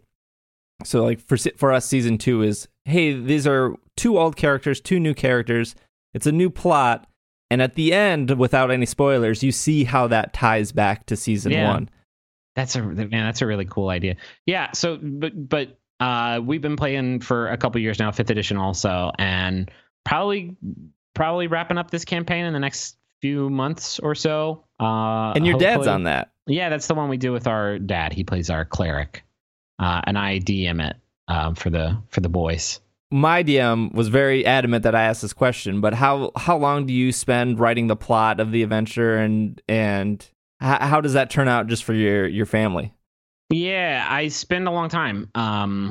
For the last arc that we finished last month, my notes on that arc alone was like 12,000 words. Like, it was a lot of stuff. And it's hard. It's a hard thing DMing is a tough job because like you have to prep a lot of stuff and try to tell your story while also factoring in that you have other people that want to have a good time, but also like aren't necessarily prioritizing following that story. Right. And so like just throwing out stuff constantly is it's a tough process. I probably spend For each arc, I don't know. I spent a long time. I spend maybe an hour or two prepping for each individual episode is maybe the best I could estimate. And then there's other stuff like editing that show takes a really long time. I do music for that show, which also takes a really long time. It's a tough process. I feel for your DM. I feel for all DMs out there. My DM's a little bit lucky that he doesn't have to do the editing or music adding. I handle all that. Oh, nice. Do you do behind the curtain? Do you do everything? I mean, you do all these. You do Carboys. You do my brother and me. You do Stoners with Phil Kohler. Like, you do all these. Are you also the editor afterwards? For some of them, I am for Bim Bam and Adventure Zone. Carboys is more Nick's baby. He does the editing on that, and that was sort of his idea. Phil does the editing on Stoners. I do the editing on a lot of the stuff. I love editing, man. It's like that's my jam. There's so many ways to like make a goof work in editing, especially in video editing. Like some of the Monster Factories, I've spent like way too long doing edits on those just to like add some dumb visual goof into it. So yeah, I do some of it, not all of it though. Kind of bouncing around here though.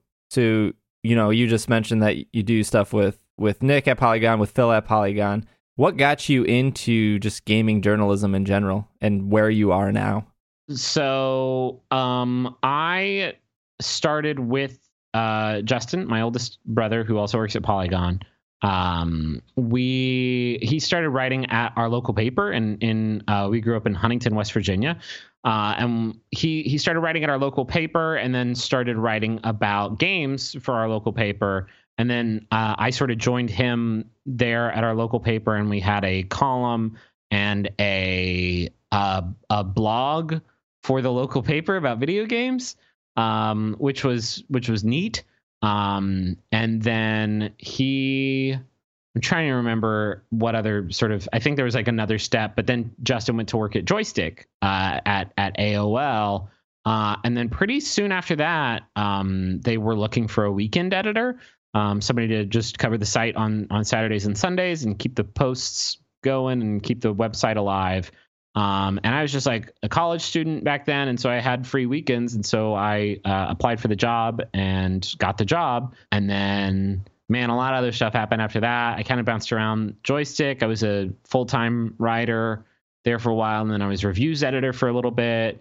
And then me and Justin and Chris and Arthur, who was also at Joystick at the time, left and picked up a few other folks and started Polygon. And now Polygon has been going for, 3-4 years? We just had a birthday. 3 or 4 years. Because you guys are part of The Verge, or...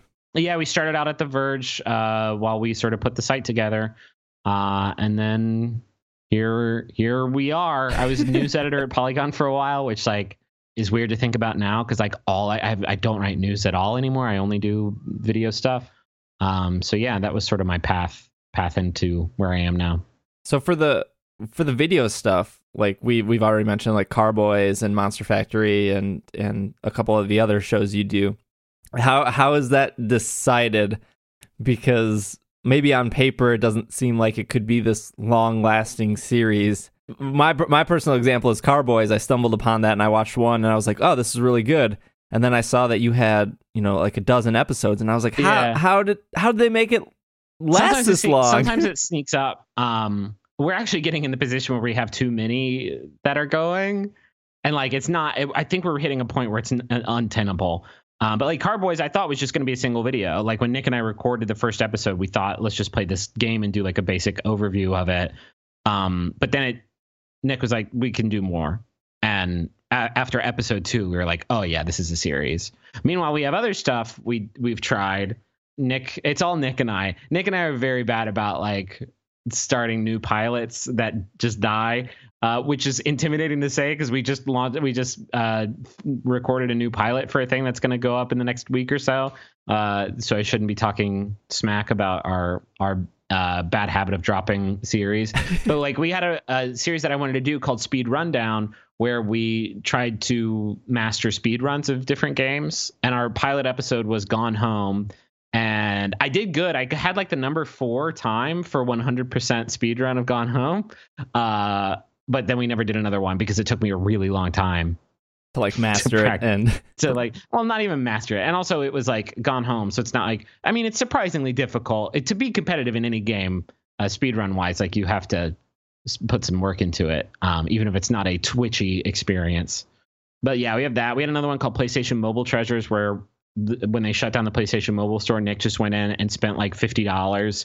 And with that $50 bought like 120 games. And some of them are so rough. But we did like 2 episodes of that and it died. So like there's not really an approval process. We just kind of do it.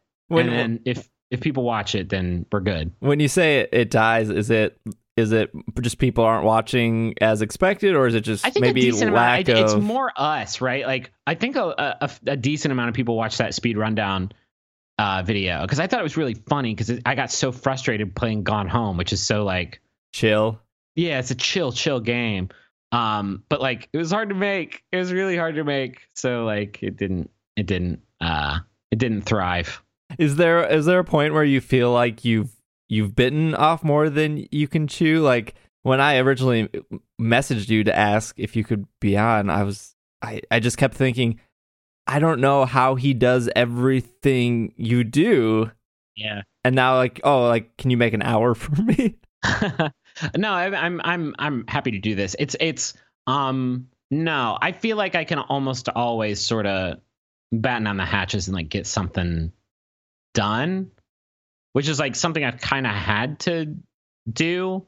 Although I have a certain amount of anxiety about the fact that like I'm spinning a lot of plates right now and am about to have a baby, and babies like specialize in running through and just like knocking all the plates off all the sticks upon which they spin. The plates, not the babies. That was confusing, but you know what I mean? Yeah. So like, I've never really gotten in a position where like I felt like I've bitten off more than I can chew. But I think, I don't know. I think I'll probably get there someday and have to like reevaluate like what stuff I can keep doing and what stuff has to get put by the wayside. But till then, just kind of grit my teeth and like just making as much stuff as I possibly can while I still can. I just got a couple more questions, I guess, here. Yeah. I mean, I was hoping I would get like what failures have you had, but you kind of followed that up right after with the series stuff. Yeah. Other than, everything you do you have any advice for people that maybe want to get into podcasting or to get into YouTube or to get into video making? I feel like it's such a competitive field, right? And a lot of people want to do it. It is. It's a really competitive field. Like I always get really uncomfortable when people who have like found success in this very competitive field be like, well, listen, let me tell you how, because like there was a lot of luck or happenstance, I guess you could call it, that like helped get me to where I am, and certainly a lot of privilege that has helped get me to where I am. That is, you can't guarantee that, right? Like you can't replicate that. So like with that in mind, like it's hard for me to say like, well, just work super, super hard, because there are people who are working super, super hard and still, haven't made it. I think a big like secret to the success of the things that I've made that I'm not only have done really well, but that I'm really proud of, is like really look at what's out there and see what people want, or see what things are out there that you like, that you think you could do well, or even that you think you could do better than the people who are doing it right now, and make that like an honest evaluation. Because if it's not, like, then the whole thing is pointless. But like, don't like kid yourself into thinking like, well, I'll just do this thing that a billion other people are doing, and that there's not much demand for because there's a billion people doing it, right? And so it is a saturated market, but like my thing's going to be the thing that really blows them all away. Because that might be true 1 out of 1 trillion times. But I feel like if you like look at the things that are out there and you think about what you're passionate about, like there's got to be some cross section of a need that needs to be filled by something that you can do. And then once you find that thing, you just work at it very, very, very, very, very, very hard. I think like starting out, I was not good at my job when I was weekend editor, right? Like I was in journalism school, but I made mistakes like all the time because it was just me out there alone on the weekends. Right. And so I would screw up constantly. But just like hanging in there, and like there was this was back in the AOL days when you were paid by the post, not by the hour. It was like actually how much content you put out, you got paid for. And so as like a starving college student, I wrote as much as I wrote up to the maximum amount of stories that Joystick that AOL would pay you for. Sure. And I just did that every month, and it was literally working to feed myself, which I think is another way to kind of guarantee that you'll put your back into it. I don't know. I feel you can probably tell, like I get genuinely uncomfortable saying like, well, here's how to replicate this success, because I'll be the first one to admit, like there's a ton of factors that just like I had going for me that you may or may not be able to replicate. But just I think there's something universal about like finding a thing out there that nobody's doing or nobody's doing well that you have the unique ability to do, and then once you found that like weak point, you just work your ass off at it. Yeah.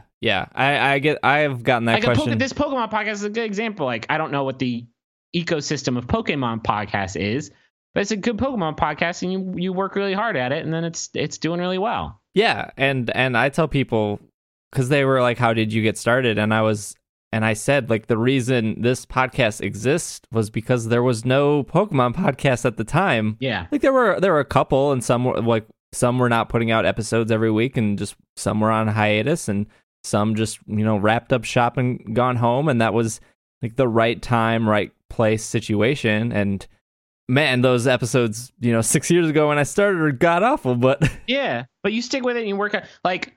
And it's also like a unique sort of theme for a podcast. Like when we launched My Brother and Me, we were like thinking about what that podcast was going to be, because that was like the first thing that we did. We were doing that after we were at Joystick, but that was like the first thing we did that like kind of took off. It was like really successful. And I don't think it would have worked. I don't think it would have been successful. It was just like, let's just have the three of us just sitting around talking about stuff. Just like three white dudes talking about stuff, because there's no need for that. There's a billion podcasts like that, right? And so like saying like, well, what if it's an advice show and we have these certain structures in it? I think really really helped, and that's like an example of what I'm talking about. Like if you asked specifically about getting into podcasting, like finding a cool idea for a podcast that like nobody's doing and nobody's doing well. Don't just do like me and my buddy have conversations, and I bet it's going to be really funny, because it might be, but like. It's going to be so much harder for that podcast to perform really well. Right. And like something like a Twitch streamer, it's like, I'm just going to play these games and sit in front of my camera and stream every single night, and eventually I'll get caught up. And I hate being the person that says, well, what makes that so different than everyone else sitting in front of their camera just streaming the same games? Yeah. Yeah. I like, unless you like pick a very, very specific game or genre. Yeah, I don't do any Twitch streaming, unfortunately, so I don't know a whole lot about how to find success on that particular platform. I know how to find viewing success, and that is you turn the comments off just like as quickly as you possibly can. Totally. I think I'm out of questions now here. Let me see. All right, I did it. I beat you, Steve. You did it. I win. You got through. I did miss this one. But going back to Sun and Moon. Yes. Are your brothers picking it up? Or is that something you've done with them, or are you the only one that has plowed through and stuck with Pokemon? No, I mean, I'm definitely the most into it. I think they both played X and Y. I don't know if they finished it. And then, like I said, Justin picked up Red way back in the day, but I don't think he got that into it. For me, I was 11 when Red and Blue came out, and so like. Of course, all of my friends were playing it. Right. So like I had no lack of people to play it with. But I don't think that was ever a big. I don't think we ever played it together that much. They'll probably play it though, right? Like it's a big major 3DS release. Yeah. You get the stereotypical like, oh, people still play Pokemon. That's a kids game, and you're like, it sells a lot of copies. I don't think they're all kids playing this. No, I would say it's actually maybe mostly adults. I would be curious to see what the Pokemon Go effect on Sun and Moon is. Right. Yeah. Because there was the month of July where 3DSs were up 100 and some % in sales. Yeah. I think Pokemon has done a pretty good job, with their 20th anniversary this year and just kind of keeping that momentum going. And then we get that Switchmon. Hopefully. That's going to pop off. I'm actually more excited for Monster Hunter on Switch. Oh, yeah, that'll be good too. Damn. Yeah.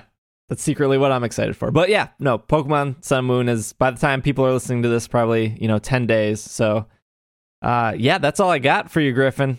Cool. Well, thank you for having me. We made it on. Where can our listeners find you? So you can find all of my Polygon stuff on our YouTube channel. It's youtube.com/Polygon. That's where you can find the Nuzlocke run that I do, that you'll probably enjoy.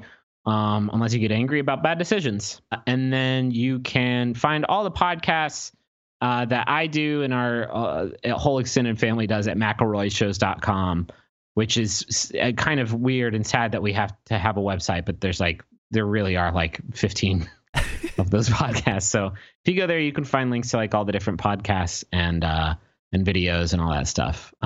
Yeah. Oh, okay, cool. I missed one question. So when we get back after our break, we do a Pokemon of the week where we, try to break down a Pokemon, give people fun facts, maybe give them a moveset. Do you want to recommend a Pokemon that we tackle? Well, if I say Ditto again, that'll be bad, right? Because Ditto's just kind of got the one. He's got the one move, so it'd be hard to strategize around that. How about Swoobat? Swoobat? Yeah. I don't think we've ever done Swoobat. I like Swoobat. It's got the nose. Yep, it's got the nose. Swoobat was like, oh, they're going to do sound type Pokemon. Oh, nope. No, they're not. No, they're not. Well, what about Gulpin, though? Gulpin's good. Definitely one of those two. All right. I'm going to say Swoobat. Okay, first choice. Yeah, got it. All right, cool. Well, thank you so much, Griffin, for being on. Thank you for having me. Yeah. When we get back, we will do our Pokemon of the week, which will be Swoobat.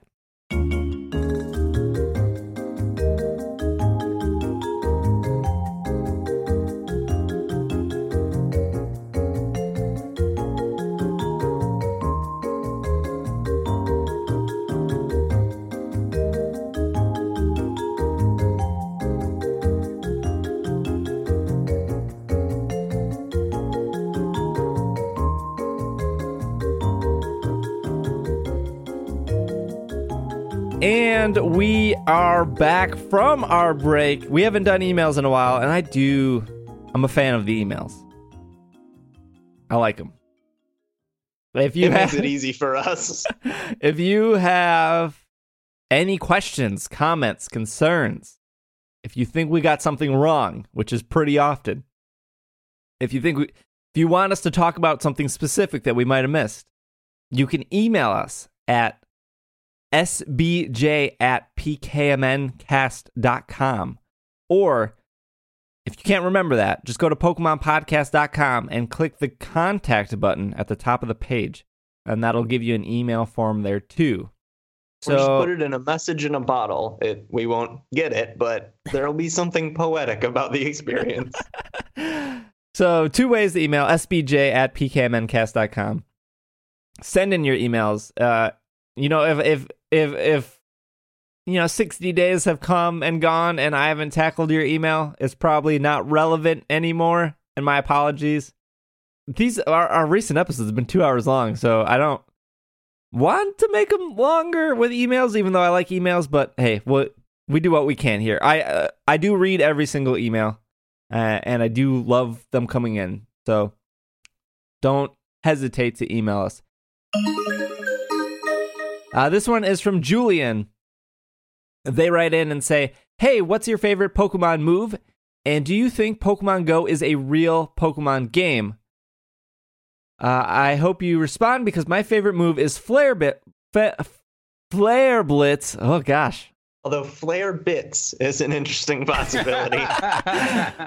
Thank you. Also, Travis is the best. Oh, wow. I mean, I'm not going to disagree. It might be the first time anyone said that, but hey, I'll take it. And that is from Julian. So, favorite Pokemon move.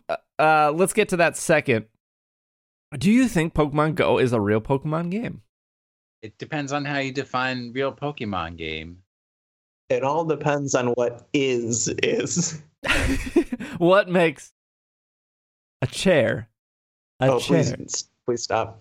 Is a hot dog a sandwich? Would you stop? No. Go back. Get out. Out. Yeah, I would say Pokemon Go is a real Pokemon game. Yeah, I would say it's a real Pokemon game. I would not say it's a main series game. I would say that it is a bona fide Pokemon product that is not in the main series of Pokemon games. I would say it's Pokemon. A game that I like a lot. I would say Pokemon Shuffle is a real Pokemon game. A good Pokemon game, in fact. Yes, I would say Pokemon game is not a Monster Hunter game, but it is. Pokemon Go is not a Monster Hunter game, but is assuredly a Pokemon game. Yeah. I think Pokemon Pinball might be the best Pokemon game. It's which one? The first one or the second one? They're both pretty good. They're both pretty good, yeah. You're not wrong.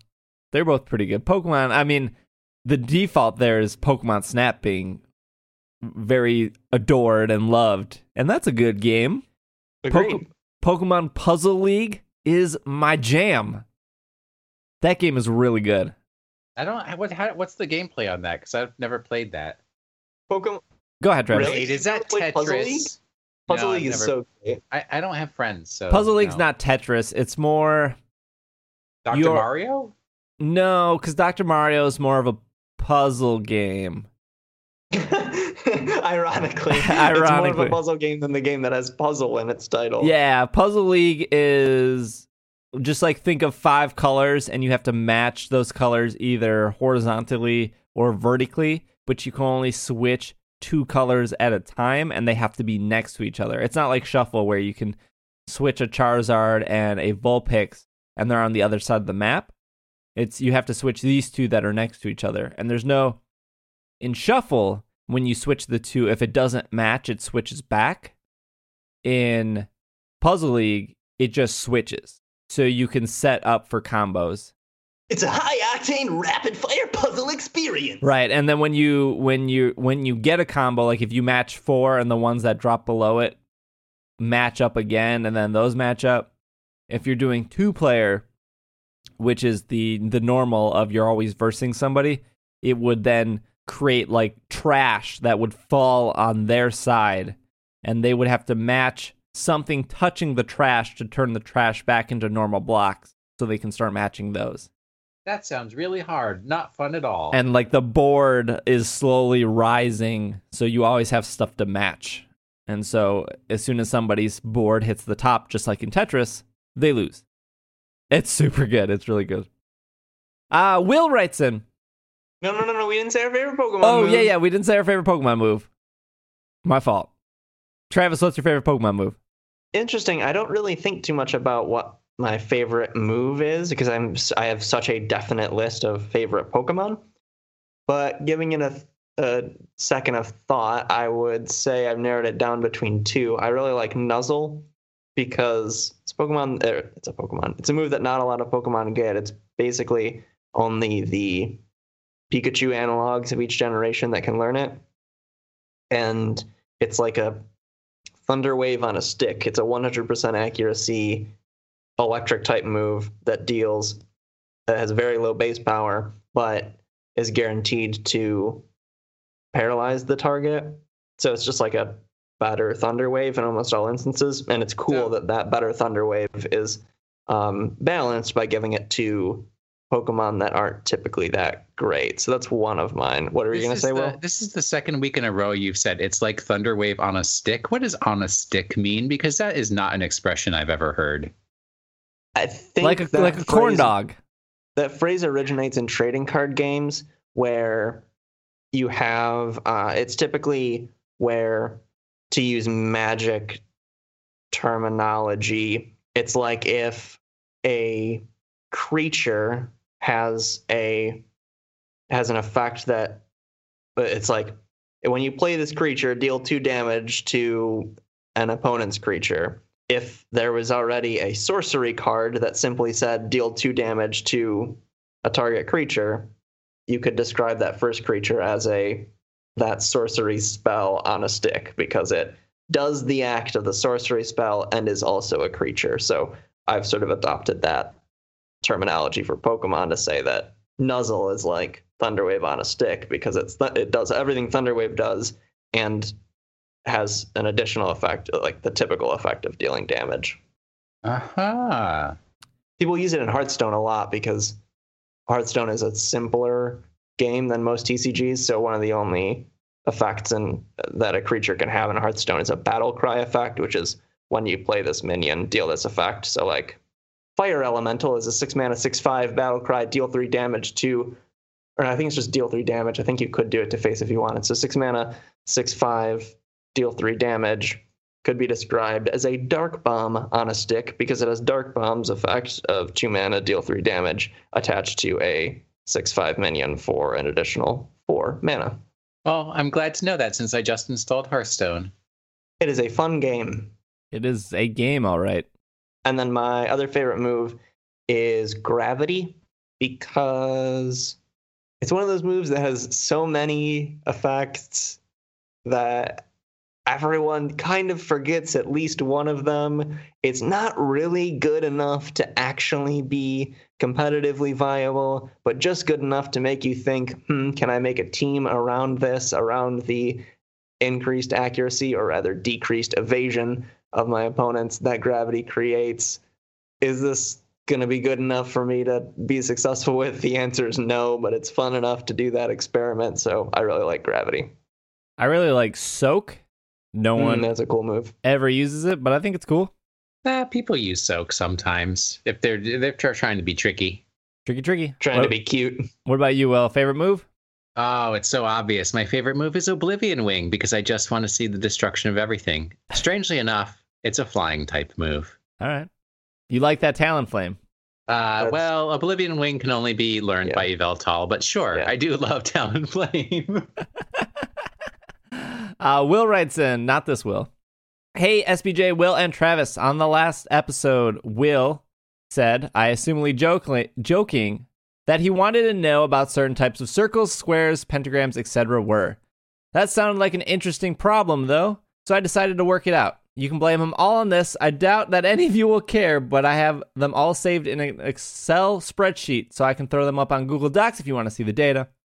There are some interesting things I found out. Perfect circles, where each type is super effective against the next and resists the last, only exist through 7 types. After 7 types, every type in a circle is super effective against the next, but it's mixed as whether it's neutral, resistance, weak, or immune to the previous type. One type of perfect circle is fairy, fighting, rock, fire, grass, ground, poison, back to fairy. That's cool. Nice. Circles which each type are super effective against the next and neutral to the previous only exist at 3 types. They represent every 3 types of circles that aren't perfect. The highest number of types in a circle is 16. One of them is bug, dark, ghost, psychic, poison, grass, water, rock, fire, steel, fairy, fighting, ice, ground, electric, flying, back to bug. That's almost every type. That's really cool. A lot of the longer circles have smaller ones in them. Since normal isn't super effective against anything, and dragon is only super effective against itself, those don't participate in any of the circles. All of the 16 types contain bug, dark, ghost, psychic, poison. There's no relationship between the number of types a type is super effective against, only the number of circles it participates in. Fighting, with 2,349 circles, and ground, with 2,306 circles, have the most types that are effective against. But at 5, with grass, with only 3 super effective types, they participate in the most circles at 2,445. Ghost participate. To explain this, we'll have to talk about alternate universes. So when we say 1.5 times 8 presses, Ghost participates in the fewest circles at 833, followed close by Electric in 854. And then he just goes and talks about the perfect types of circle. So for a perfect circle, if there are 3 types, there are 4 perfect circles. If there are 4 types, there are 3 perfect circles. 5 types, 3 perfect circles. 6 types, 1 perfect circle. 7 types, 4 perfect circles. And then total amount of circles, like there are 12 types that fit into 476 different types of different types of circles. So just thought that was interesting. Even though I made the meme joke about 1.5 times 8 presses, I think this is really, really cool. And Steve, I really want you to send me that Google Docs link because I will obsess over this tonight. I don't have the Google Doc link, but I just have like everything I pretty much read. But I will email him for the Google Doc, and maybe we can share that in Slack. It's really cool. Yeah, good on you. Good on you. Yeah, that was really awesome.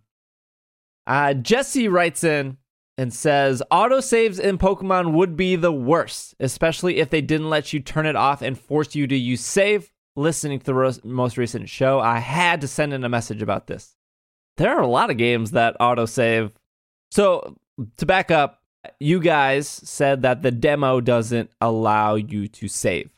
Correct. And so I said that I think it would be awesome if none of the Pokemon games, where all future Pokemon games, wouldn't allow you to save. Because really, there's no need to save anymore in Pokemon game. And what I mean by that is that the game can save faster than you can go into a menu and tell it to save. And so if you were to go into a battle, that battle animation of loading the battle could save. And when you finish the battle, that closing animation can save the game, which is normally why you would save a game. You would save a game before a battle, or you would save a game after a battle. If you're at a store shopping for items, once you've made that purchase, it saves. Once you leave a building or go into a building, it saves. Once you go into a new route, it saves. There's really no instances in a game where you need to tell it to save if the game is already doing that. That's why the demo does what the demo does. The main argument is that if you're trying to catch legendaries, it becomes very frustrating to have to go through the Elite Four again to make it respawn if you accidentally kill the thing. That's the main argument against it. Yeah. Yep. And, my argument against that was, if you're killing the legendary on accident, you should be punished in some way of, okay, the legendary is going to come back, and whether that's through the Elite Four or through some other means, because obviously they can change their games however they want, you're still learning something from that experience of like, I would rather not learn and grow from my experience of Pokemon. I want this to be a pure. No, I don't. I mean, we had a long discussion about this in that one episode, and I realized after, I really just, I don't care. I thought I did, but I don't. So I don't really need to engage in this anymore. I think I play Pokemon for fun. So the game saving would do everyone a better job in not forgetting to save.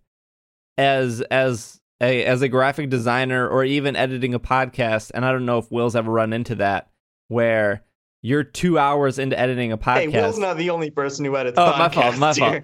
But I've been in, so let me just use the podcast thing.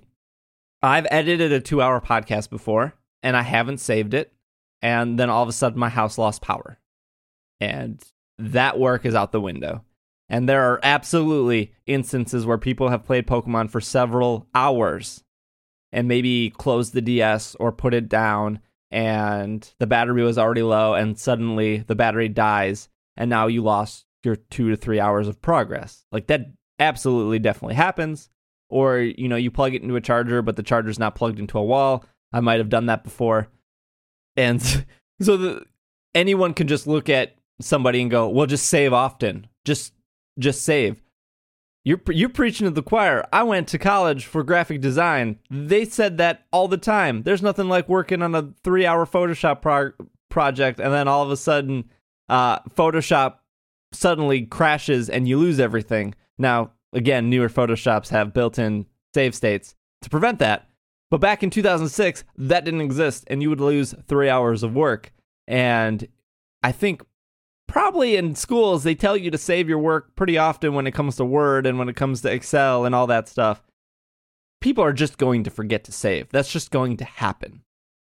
There's not going to be any light at the end of the tunnel where people are all going to get on the same page and start saving every 5 minutes. So yeah, I just think the game should save itself. And in instances of accidentally killing a legendary Pokemon or whatever, there should be safeguards to bring those Pokemon back.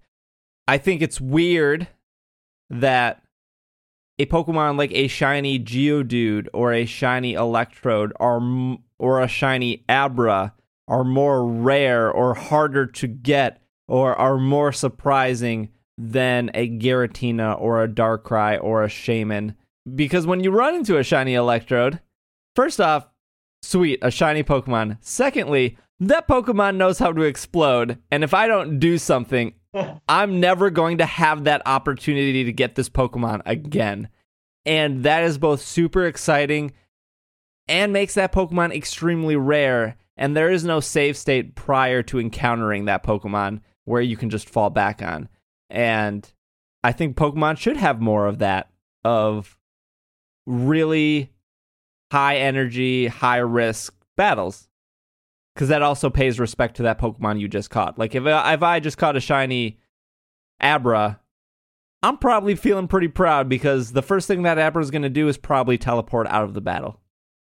But that was just my argument. But thank you, Jesse, for writing in. I'm sure Pokemon Sun and Moon will allow you to save as much as you want. Yeah, I'm sure they haven't changed it at all.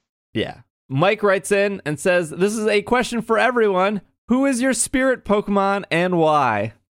Don't start with me. I have no idea. Oh, no, I do. It's Dartrix. We went over this. I have seen Don't hair. Start with me. Oh, wait, here it is. I've got seen hair. I care a lot about my appearance. And I have keen accuracy with darts. With darts? Nice. That's not actually true, but I'm working on it. I think that's the joke I made the last time I brought up Dartrix and made this identical joke, and it's still true. I remember when spirit Pokemon were super big, and it was closer to... Take this Facebook quiz. Who is your spirit Pokemon? What color is your lightsaber? And what celebrity lookalike do you look alike? Woo, spot on. When we started It's Super Effective, I want to say we were 20 to 30 episodes in, where Tumblr erupted with the spirit Pokemon, and you could take like this dice rolling thing that would be like, you rolled a 25, look up 25 in the Pokedex. That's Pikachu. Okay, that's your spirit. Open up the nearest book to you. The third word on the 6th line of the chapter, whatever you open to, is the number of days you'll have to wait until you get married. Yeah, so I remember people doing a lot of little illustrations and doodles and everything all around this, and it definitely lasted for like a month or two before it completely fell off the face of the internet. When I read this question, and I know there was some Slack talk about it a month or so ago, when I read this question, to me it just says, like, what Pokemon do you relate to the most? Maybe that's my interpretation, and maybe you guys see it differently. I feel like what Pokemon you relate to the most really fits, at least with Travis and his Pokemon pick. Yeah. So I don't know. Will, you have a Pokemon? Wait, yours is Audino? I mean, Hey! I can see it because you like audio Jokes. stuff and everything, but you don't have big ears. You do get a lot of EXP when you kill him, though. That's true. That's true. Got to grind those Steves.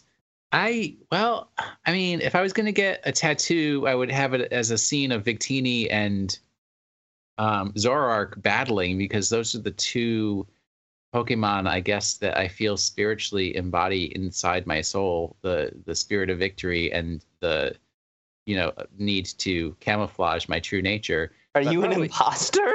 Yes. You've never seen the real Will. Probably going along with my answer of Oblivion Wing for my favorite Pokemon move, Yveltal, the Pokemon that embodies destruction and the end of all things. Or just death. I think there's a distinction between those two concepts. What is Yveltal's Pokemon name? Oh, it's the Destruction Pokemon. Oh, is it really? Yes. It is, yeah. I stand corrected.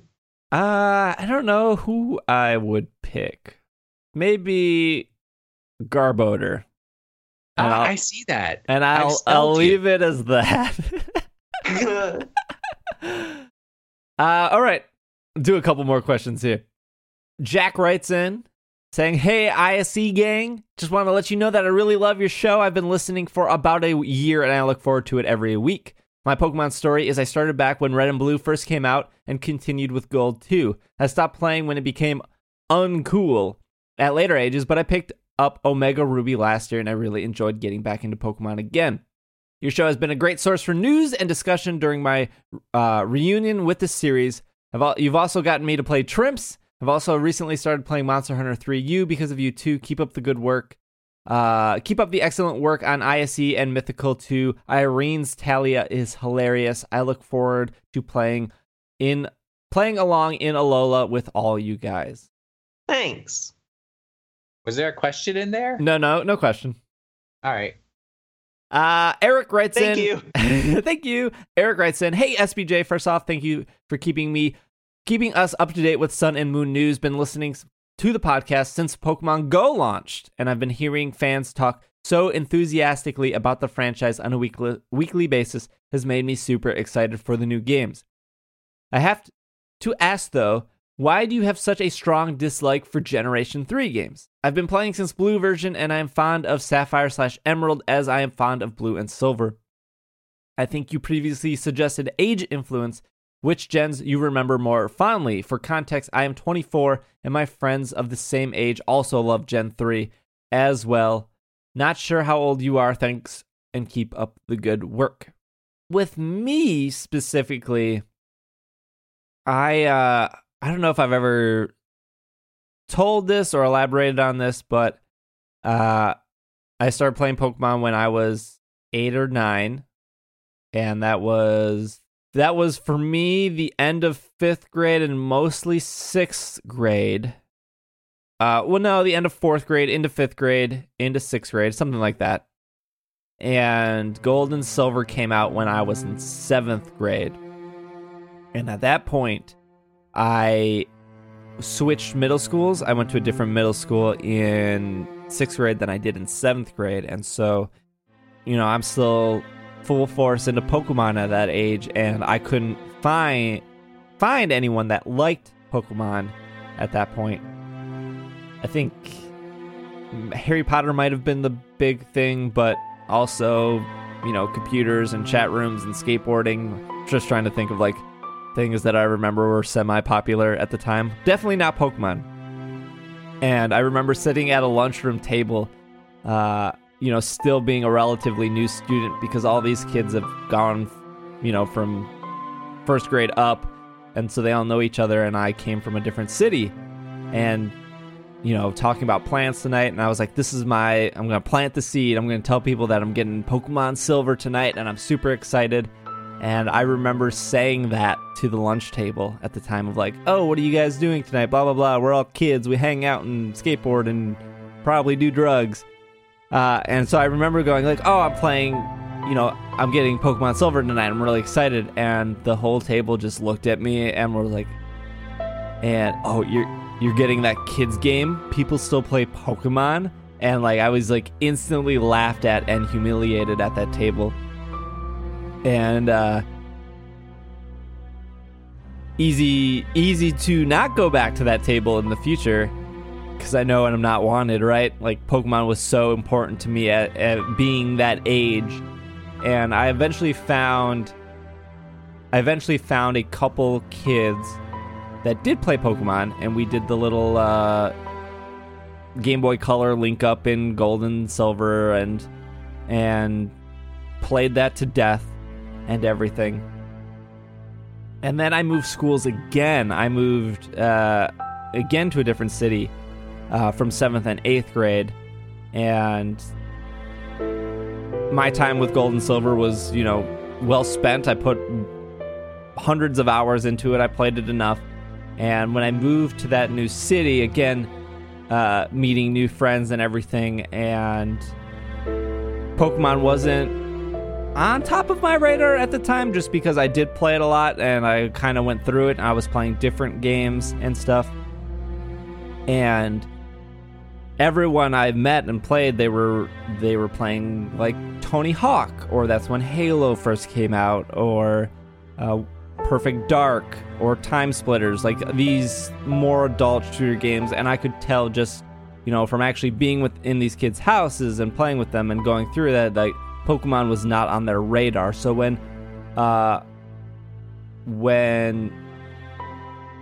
Ruby and Sapphire came out, I just brushed it off as like maybe I did outgrow that. Like none of these kids are getting Pokemon. None of these kids are talking about it. And my mom even asked me like, "Oh, do you want the new Pokemon games for your birthday or for Christmas?" I don't remember. And I said like, "No, I would rather have like these games." And that's what I got. And then I moved again, right before Diamond and Pearl came out, maybe a year before, and it was actually a friend of mine at the time who was like, "Oh, I'm really excited for the new Pokemon game. I haven't played in years." And then at this point, I was in high school, and I was like, "Oh, you're getting, like, oh, I'll get it. Like, yeah, this will be like the cool. Let's play these old games and like relive memories." And that's when I got back in. So I think for me, that's a pretty okay story of why I missed Gen 3, and I eventually did go back to Gen 3 after I played Diamond and Pearl. And I didn't think it was as good as Generation 4. But it's hard to make that connection.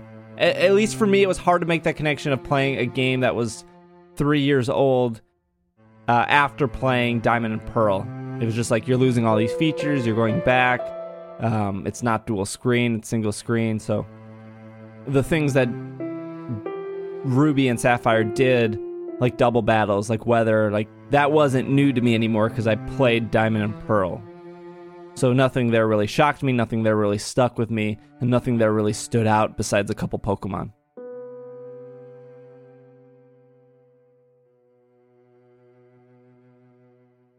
My turn. I am 23 years old, so very similar to the age of the individual writing in, just a tad younger. I would say that Gen 3 is my least favorite generation because I think that those games are the least polished of the, well, I mean, Gen 1 is definitely the least polished game that Pokemon has released. But no one's arguing there. Yeah, but there's something to be said for the fact that it is the original, and you don't have to make that polished of a game if the concept itself is that alluring as it was in Gen 1, but then you need to do more with it as things go on. Gen 2, I feel like perfected the... Gen 2 had a good sense of how to reward the player. The extensive post-game is a thing people talk about a lot, and I think that's a great example where it's an early example of games rewarding players with more content. I was just talking about this in regards to Super Mario World, where you have the levels that were the special levels that were like tubular and rad or whatever all those levels were called, where typically a game traditionally a game rewards you with just like points or more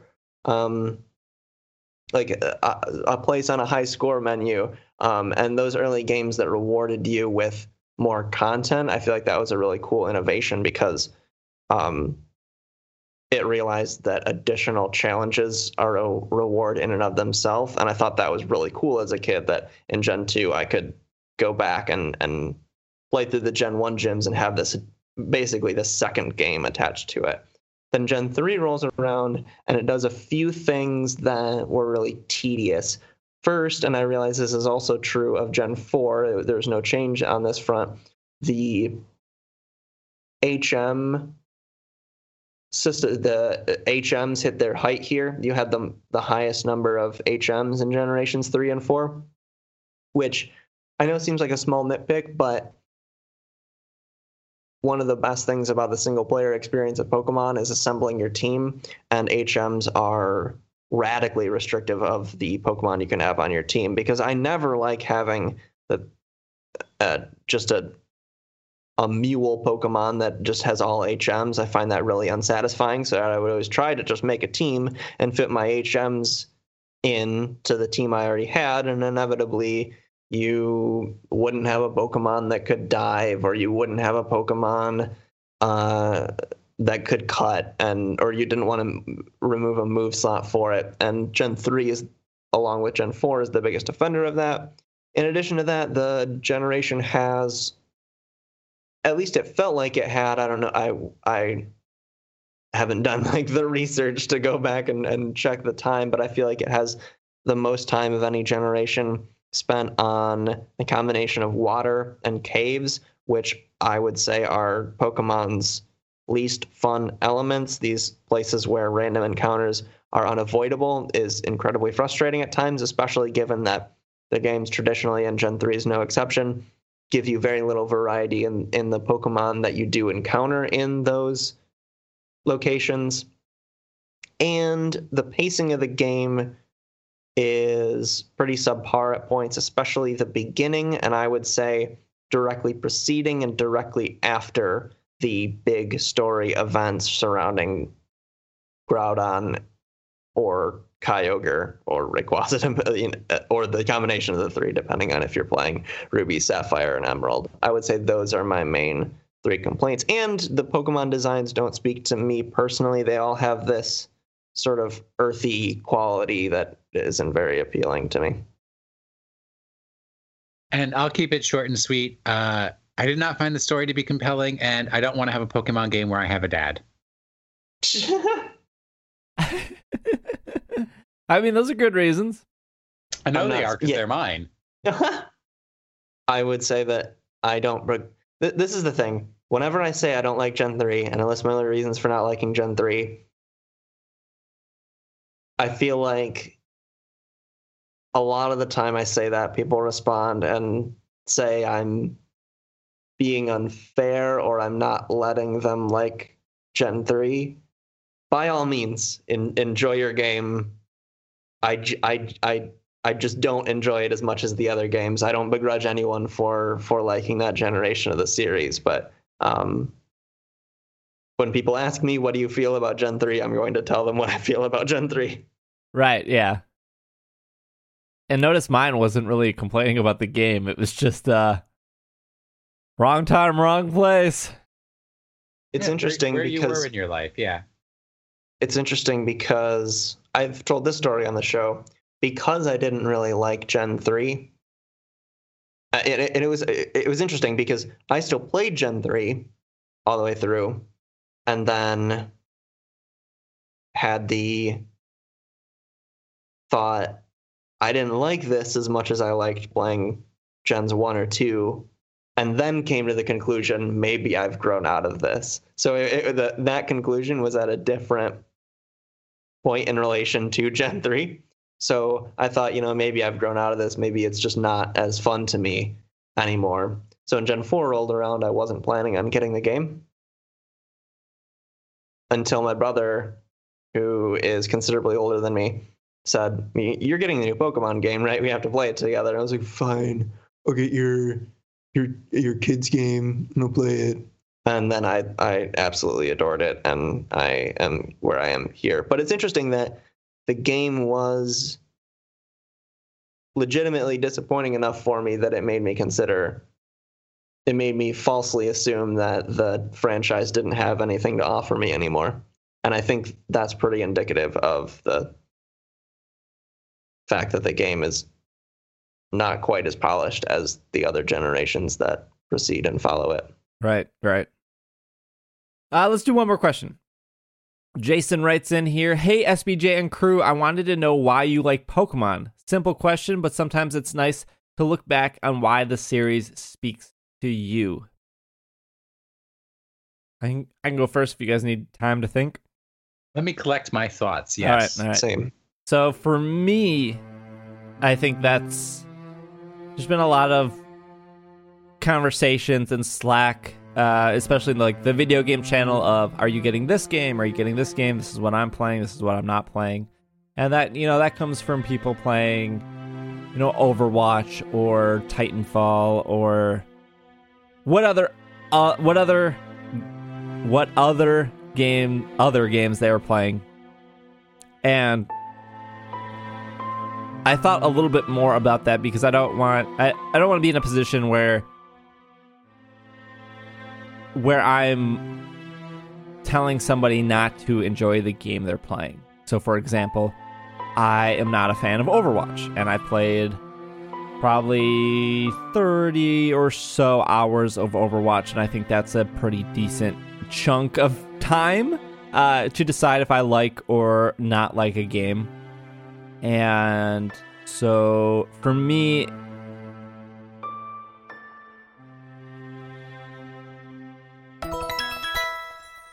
why don't I like a game like Overwatch? And I think it comes down to you're not getting anything out of it. And what I mean by that is I don't take pleasure in getting better at a game.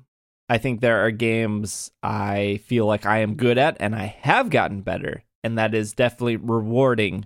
But in Overwatch, getting cosmetic skins is not the carrot on a stick that I need. Whereas if I think about Destiny, and I've put, I think at this point, 1,300 hours into Destiny, I think how is that much different than Overwatch? I mean, they're both shooters. They both have cosmetics that don't affect the game. Cosmetics in Destiny that I've definitely paid a lot of money for, and other people probably would have not, and think I'm a little off for doing so. And I think with Destiny, with me, it was more the collection aspect of that, where I like having everything. I like looking through the rare and exotic guns I've collected and like remember when I got them, how I got them, who I got them when I was doing it with, whether it's a raid weapon or not, or an Iron Banner weapon, because those strike back specific memories of like, oh, I remember playing Vault of Glass with Will and these other people, and I remember getting the Vex Mythoclast at the end, and that was very exciting, and I remember that moment pretty well.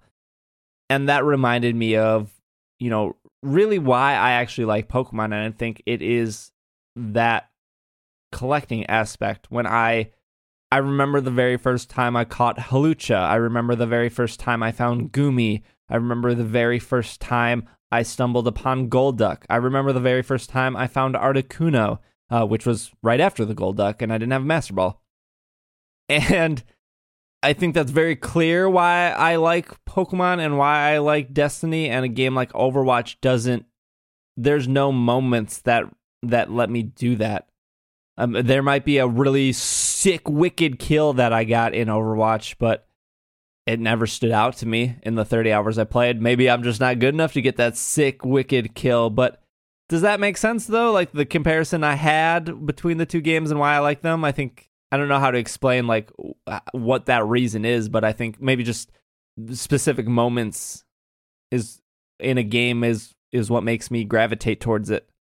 It makes sense to me because Pokemon is a game with a lot of built-in rewards, be it the leveling progression of Pokemon or simply seeing your Pokedex number fill up or getting gym badges. There's a ludicrous amount of progression bars, essentially, and there's something very psychologically satisfying of seeing those things fill up. And Pokemon is a game that's built around making a bunch of different progression bars, giving those character and making you feel for these things that you're collecting.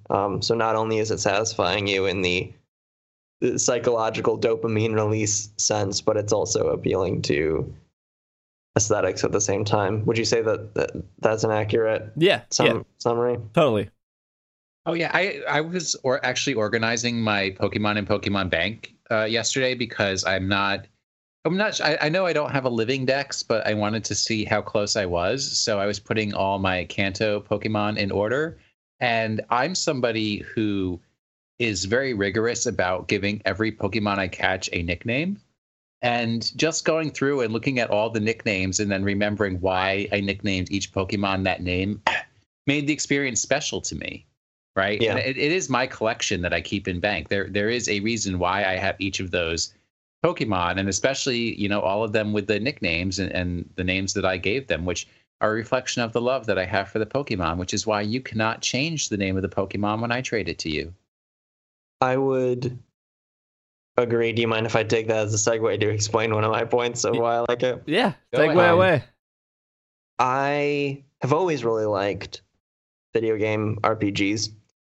Some of my favorite games are Chrono Trigger is one of my favorite games of all time. Same with the Kingdom Hearts series. I also like seeing numbers go up as I invest time in them. I realize that sounds sort of surface level, but I realized that at one point that a lot of the games I like are games where you spend time in them and you see numbers go up and the game gets easier because your level increases. Like that sort of that feeling of mastery is pretty satisfying. So I've always gravitated towards RPGs generally. And Pokemon has the added element where a lot of the times I don't like an RPG because I don't connect very well to the characters. I don't feel emotionally connected to them in any way. There are games where that is the case. I really love Robo, for instance, in Chrono Trigger. I really relate to that character. But if an RPG doesn't have characters that I relate to, then even though it scratches all of the same itches as games that I do like, I don't really feel that strong of a connection to it. But with Pokemon, because there's such a level of personalization of creating your own team that you're going to run through the gyms in the Elite Four with, as Will mentioned, the fact that you can name them whatever you want, you can adjust their movesets however you want, that you are not necessarily, I guess some people could go through without necessarily engaging in that way, but you're more likely to develop an emotional connection to the Pokemon that you catch and train than you are to the character someone wrote in Final Fantasy VIII or whatever. So it has a combination of a game formula I really like and a tried and true way to make me care for its characters. And I also like trading with my friends. That's really fun. It's almost like we have like the same answer. Yeah. Which is pretty cool. The one other thing that I could add to, or a couple other things that I could add to what you guys said, is that there's such a diversity of ways to enjoy Pokemon. And I, touch on little bits of each and every one, like the actual going to the competitions and doing VGC battles at a competition against people I've never met, and having that in common, and just having that day where maybe like I can go with Joe and Jeff and go meet up at a competition, have fun for the day doing that silly stuff, which is kind of independent than the story part of the game, but still contributes to the fun that I have with the game, which I don't see in a lot of other games, because if you want to do esports, right, you have to be at a level where you're going to be invited to be in a competition. But with Pokemon, it's like anybody can show up and be part of the competition. And then, if you like the story part, if you like the collecting part, that's what's enjoyable to you. And then there's also, right, the community around it, people who create art and different things to celebrate their love of Pokemon. And I think that the people who are the actual Pokemon creators support that environment so much by, especially like on Twitter, like retweeting when somebody does an art piece that they really like and saying how much they like it and supporting it in that way, that adds a lot to what that's more than just what's in the games. Can't disagree with you there. You can never disagree with me because I'm always right. Yeah. So I think that was a good question. If you guys have any questions, comments, concerns, again, you can email sbj@pkmncast.com or go to pokemonpodcast.com and hit that contact button, and I will try to get to them in future episodes. I don't know what our game plan is for Sun and Moon. I'm pretty sure I'm going to be doing a mini series as well on top of our weekly episodes, but I'm not sure what our format's going to be yet for main series episodes and the mini episodes I do. So hopefully in the next week we'll figure that out, but we have one more normal podcast before Sun and Moon time, so I don't even know what to expect for next week. I don't know what Pokemon is going to give us, but I do know that Swoobat is our Pokemon of the week, picked by Griffin, and I'm going to toss it over to Travis, and he's going to Swoobat it up for us. I wasn't even looking at what people submitted, but now I'm going to. Okay, here we have a moveset from Koopa Prez? No, not Koopa Prez this time. It's at Walkin' the Dog, like Christopher Walken, like Christopher Walken, and the profile picture is Christopher Walken dressed up like Red. Yeah, and it's really satisfying. Again, this is from the Pokemon of the Week channel in our Patreon Slack community. Walkin' the Dog set is with Simple, which is a great ability I'll get to in a second. The nature is Timid. The item is Life Orb. The EVs are 4 in HP, 252 in special attack, 252 in speed. The moves are Calm Mind, Stored Power, U-Turn, and Roost. This set is built around Simple. Simple is an ability where stat changes are doubled, so a stat change that would normally increase your stat by 1 stage and instead do it by 2. Increases that would do it by 2, like Sword Stance or something, will increase that stat by 4 stages.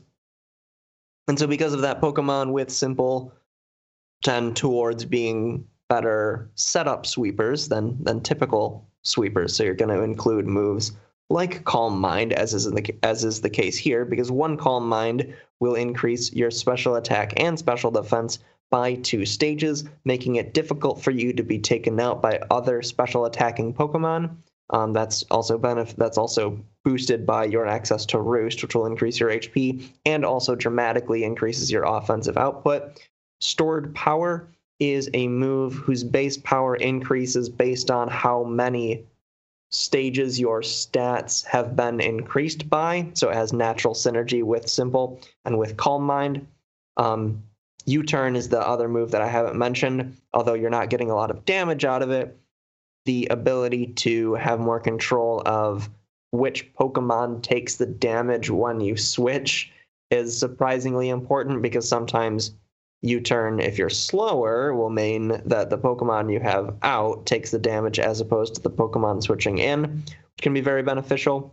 And also just the fact that you can get damage off and switch is very important, even if it's just a bit of chip damage. I'll trust Walkin' the Dog's math. They say Walkin' the Dog. If their math is correct, then after 3 Calm Minds, Stored Power has 390 base power with same type attack bonus. And Life Orb, it brings it to 507 base power, which is pretty ludicrous. Granted, you're likely not going to get all 3 Calm Minds off, but even 1 or 2 is going to be pretty powerful hit. Swoobat doesn't really have the base stats for it to be a complete powerhouse with this moveset, but it's still a fun sort of alternative setup sweeper that you can play around with. Swoobat is also really cute. Woobat is even cuter. I really like this line. A shiny Swoobat is going to be yellow instead of blue, and instead of like a light blue cloud, it is a little green. Again, some work was put into the shiny, and I respect that. Swoobat's evolutionary line has several similarities with Crobats. All are members of lines based on bats. All reach their respective final evolutionary evolutionary form via friendship. I mean, several, I guess, is just 2, but you tell me, Bulbapedia. Swoobat is based on a flying fox and has a heart-nosed bat, which apparently is a real thing. I'm not going to click that image because I don't think bats are really that appealing to look at. Did I ever tell you about the time where I came back from your house and woke up the next morning and there was a bat flying around my bedroom? When you came back from Milwaukee back to DC? Yep. And there was a bat in your room? My bedroom, yep. I would burn down my house. I wouldn't be able to tolerate that. Well, there's 6 other units in the building, or 5 other units. I can't really burn the whole building down just because my place has a problem. And I thought you were someone who wanted to watch the world burn. It was a little bat. It was real cute. Except it was snowing outside, and I put it outside, and I think it died. Where did it come from?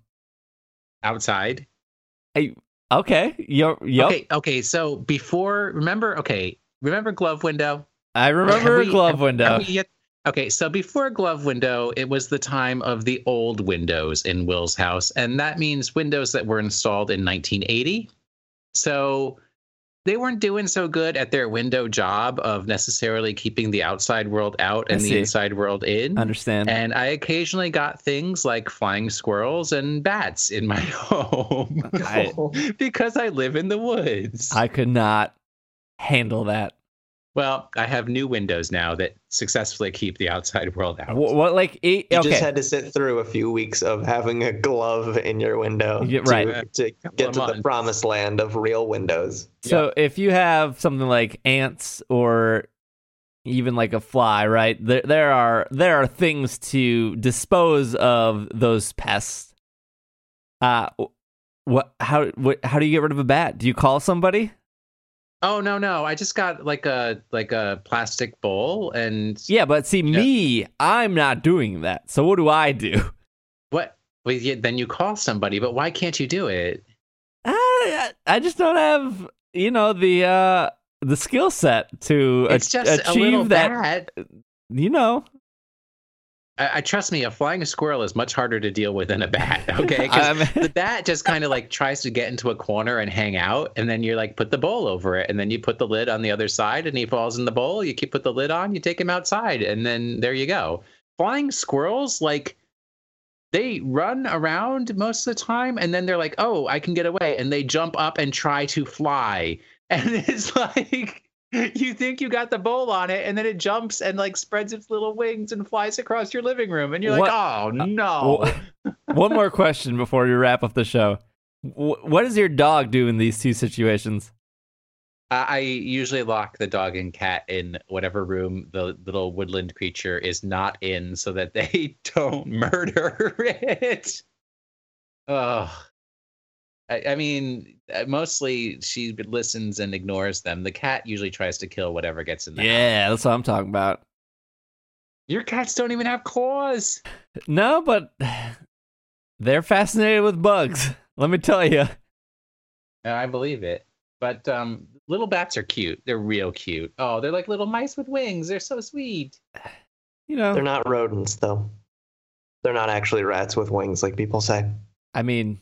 I like Swoobat. I'm going to put that out there. Real bats. It's a very great Pokemon. Not going to tolerate that. I think, can't do real bats. I think that's our show for you guys. Hopefully you enjoyed the segment with Griffin. He's a fantastic, fantastic dude and exists in various other outlets on the internet. So, be sure to keep up with him if that's something that tickles your fancy. Otherwise, a little bit of house cleaning here before we wrap up. If you too believe that money is no good in the bank, then let me direct you to our Patreon. Patreon.com/itssupereffective. Or you can just go to PokemonPodcast.com and hit that support button at the top of the page. But for as little as $1 a month, you can join our Slack community, which is do you remember AOL chat rooms? It's like that, but better. And there are over 250 people. I think that's right. Over 250 people that hang out. They trade. They battle. They play Pokemon Shuffle. They talk about 286 members. They talk about their Pokemon Go strategies. There's a healthy living segment. There's a segment for Mythical, our other D&D podcast, where people are very upset about the ending of Season 2. And every reason to be. So yeah. And for $4 a month, you can join our Gold channel. There's a bunch of other rewards. But if you want to support the show, that's what you can do. Patreon.com/itssupereffective. If you want to support the show without giving us money, which is totally acceptable, we don't need your money. It just helps us do cool and new things that Travis and I and Will are planning in a month to do something pretty cool for you guys. But we're not going to talk about that now. If you want to support the show without any money, leaving a review on iTunes would be extremely helpful. We're at 650 some reviews, so we would love to get to 700. So if you can do that, awesome, super great. Would appreciate it. But I think that's our show. So Travis is at the Travis W on Twitter. Will is at Washing the Sink. I am at Dragging a Lake. If you want to follow the podcast on Twitter, it is at Pokemon Podcast. Otherwise, this has been another episode of the Pokemon Podcast, and we are super effective. Super Chiroptera. Excuse me? What a dirty dog. That's the order in which bats are. Chica.